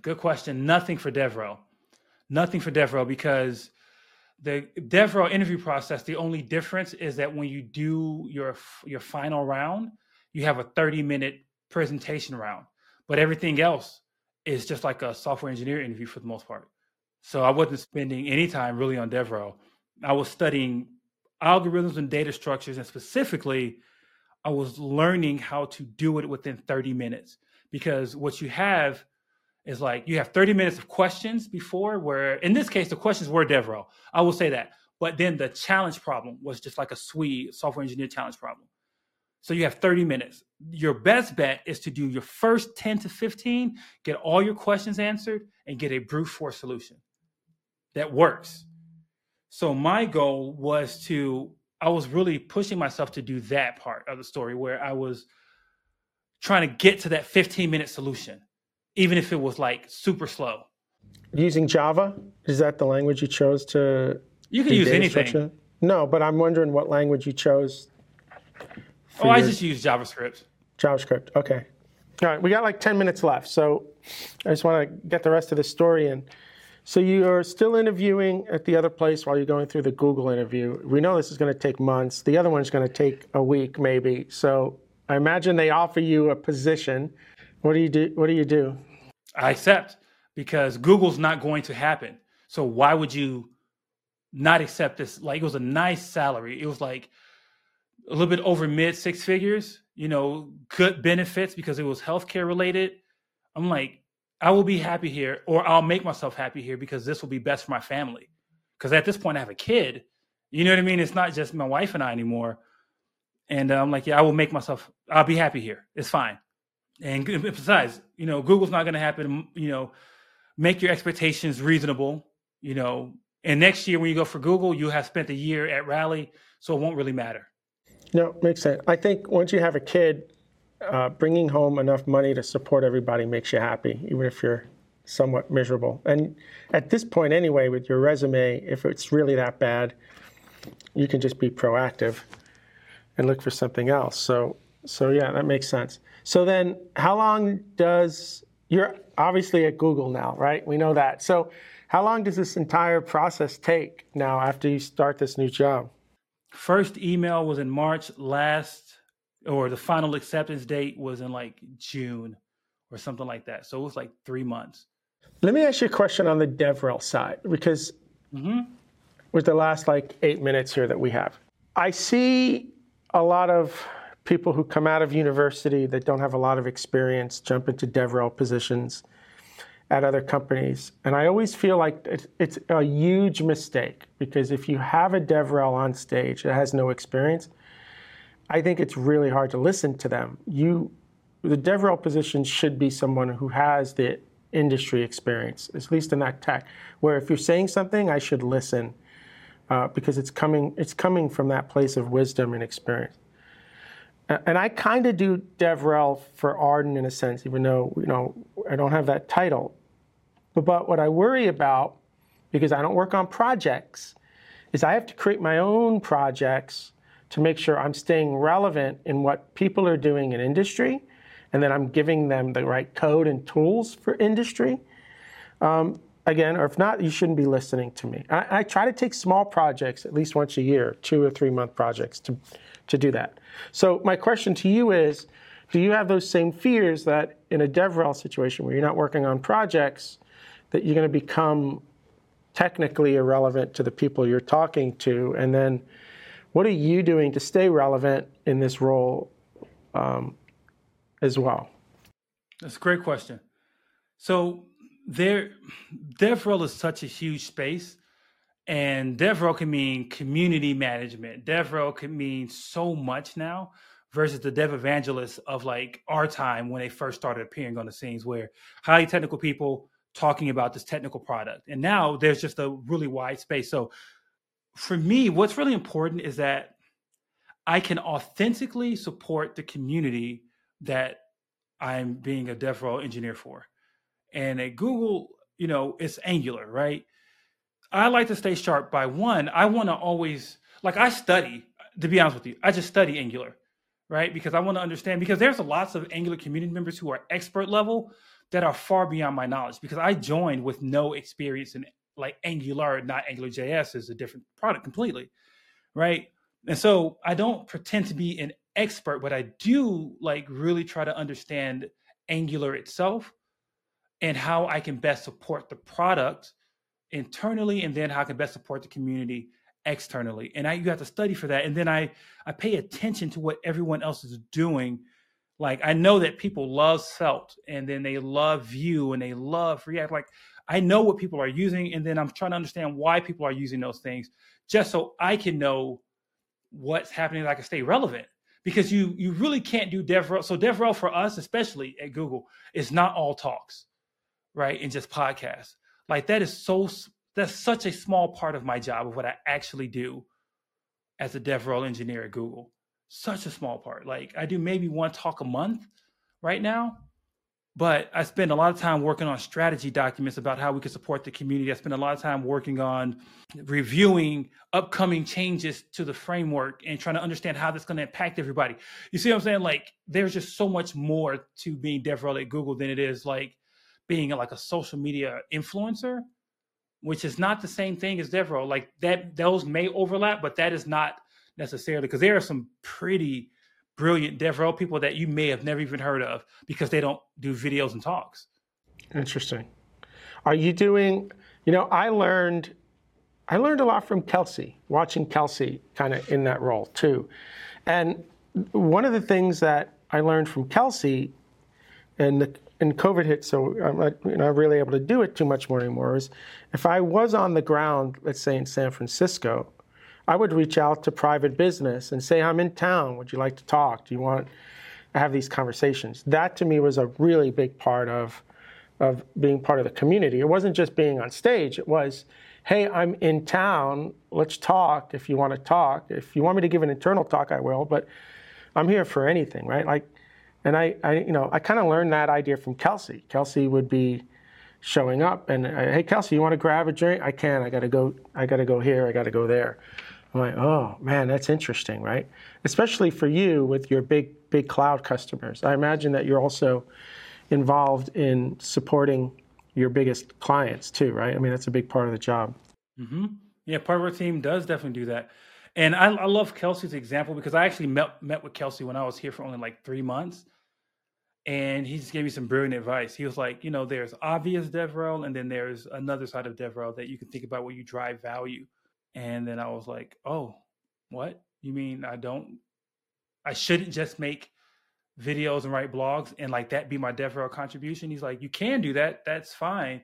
But that's kind of like the standard. That's what everybody does. What can you do that's different than that to drive value to your customers? And I'm like, damn, that's hard. Because now I got to think, right? Like I got to think about this and I have to be intentional. And that's why I tell you now, that's why so little of my job is like only videos or only blogs. Like I'm trying to solve that problem for our customers now. How can we drive value to the community? How can we drive value to the customers? Like how can we make Angular the best place to build web apps? And I think about that all the time. I don't know the answer yet, but I do believe that look, there's no solution for everybody. We already know that. But I am always thinking about how do we make Angular the best place to build web apps for those people where it is a good fit for them, right? How do we get there? And that type of thinking is what drives me to do different initiatives. But I think there's one more piece here, Mark. And back in the day when DevRel was just about being on stage, I used to ask these people, I go, what's your job in terms of revenue at your company? And they'd be like, oh no, I'm not responsible for revenue. I said, stop. Your salary is coming from revenue. And nobody gets a salary for free. So the only reason they're supporting you to be on stage is because they think they're going to be able to generate revenue from you being here. So what is it that you're doing to help generate revenue? And every time somebody would say, that's not my job or I don't know, I'd be like, that's the reality of that is it's not true. You're there to help. And we're in the cloud wars. I say it all the time, right? Everybody's job is to grow cloud. That's where the money is, right? Right. And so for me, the other thing also is either you're there to protect revenue in terms of supporting clients or help grow revenue in terms of bringing more clients in, right? And I just don't. If you're looking at these roles, I think too many people lose sight of that. I don't know. Well, I think if you want to be productive to the point where you want like a lot of career productivity, you think about that until you get the answer, right? Like you don't have to know it when you first join, but you shouldn't lose sight of that because I'm always thinking about like our other products at Google, what integrations could drive value there? Because Angular is open source, we can't like make money from it, right? But is there a Firebase integration? Right, that makes a lot of sense, that serves the community and drives value that then can increase Firebase adoption? What about Google Cloud? Does it make sense to like deploy Angular to like a cloud instance or something? Right, like all those things are things that I'm working toward in my mind. Like, okay, where it's not just cheesy. Like, hey, pull in your data with Firebase and Angular. Like 1,000 people do that. 1,000 people do that. Build a secure, scalable application with Firebase and Angular. That's a different story. I mean, to this day, I still think Google has the best Kubernetes experience, hands down, right, from what I've seen. Like, if you're starting out and you want to use Kubernetes to deploy your apps, like, you seriously have to look at GKE. It's just, there's so much there for you, right? And so when you're on stage showing stuff like that and you're actually building apps, I love, my favorite presentation is when somebody's writing code on stage, even if it's small, and then going through that whole process. Like, there's no magic here. I didn't preset this up. Let's just do it. Right. And that sells. That sells. This is not a joke. Like, look what I just did in the last hour. And maybe this isn't production-oriented code just yet, but if it was, look what you can do. We got the groundwork laid out for you. You can see it, right? You can see what's possible. So how are you loving this role you're in now? You've been there for, since what, July? You've been there for what, a year now, or almost a year? 2 years in June. Yeah, brilliant. All right, we're really just out of time, but I want to ask the one question. What what have you really learned, like the growth of the last 2 years being at Google in this role? Do you still love this role? Are you reinventing it? I just want to get this last kind of final thought from you from where you kind of started, right? It was this great story, kind of where you are now. And I'm also kind of curious what your family thinks about you being at Google, because when people first get hired at Google and they were they're friends of mine and they walk into a room, I'm like, Google just walked in. And they're like, no, Bill. I said, stop. Google just walked in the room, right? And you kind of sometimes forget that. It's a big deal working at Google. So I'm last two things here.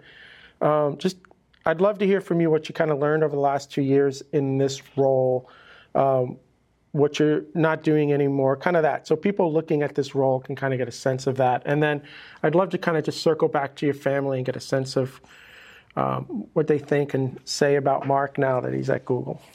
Okay, so the thing that I'm not doing more of what I've learned. So first, this is the best job I've ever had because it's allowed me to combine my engineering skills and my communication and teaching skills in the best way possible. So it's the best job I've ever had. I really love it. What have I learned? I've learned the difference between doing a lot and adding value and being strategic in adding value.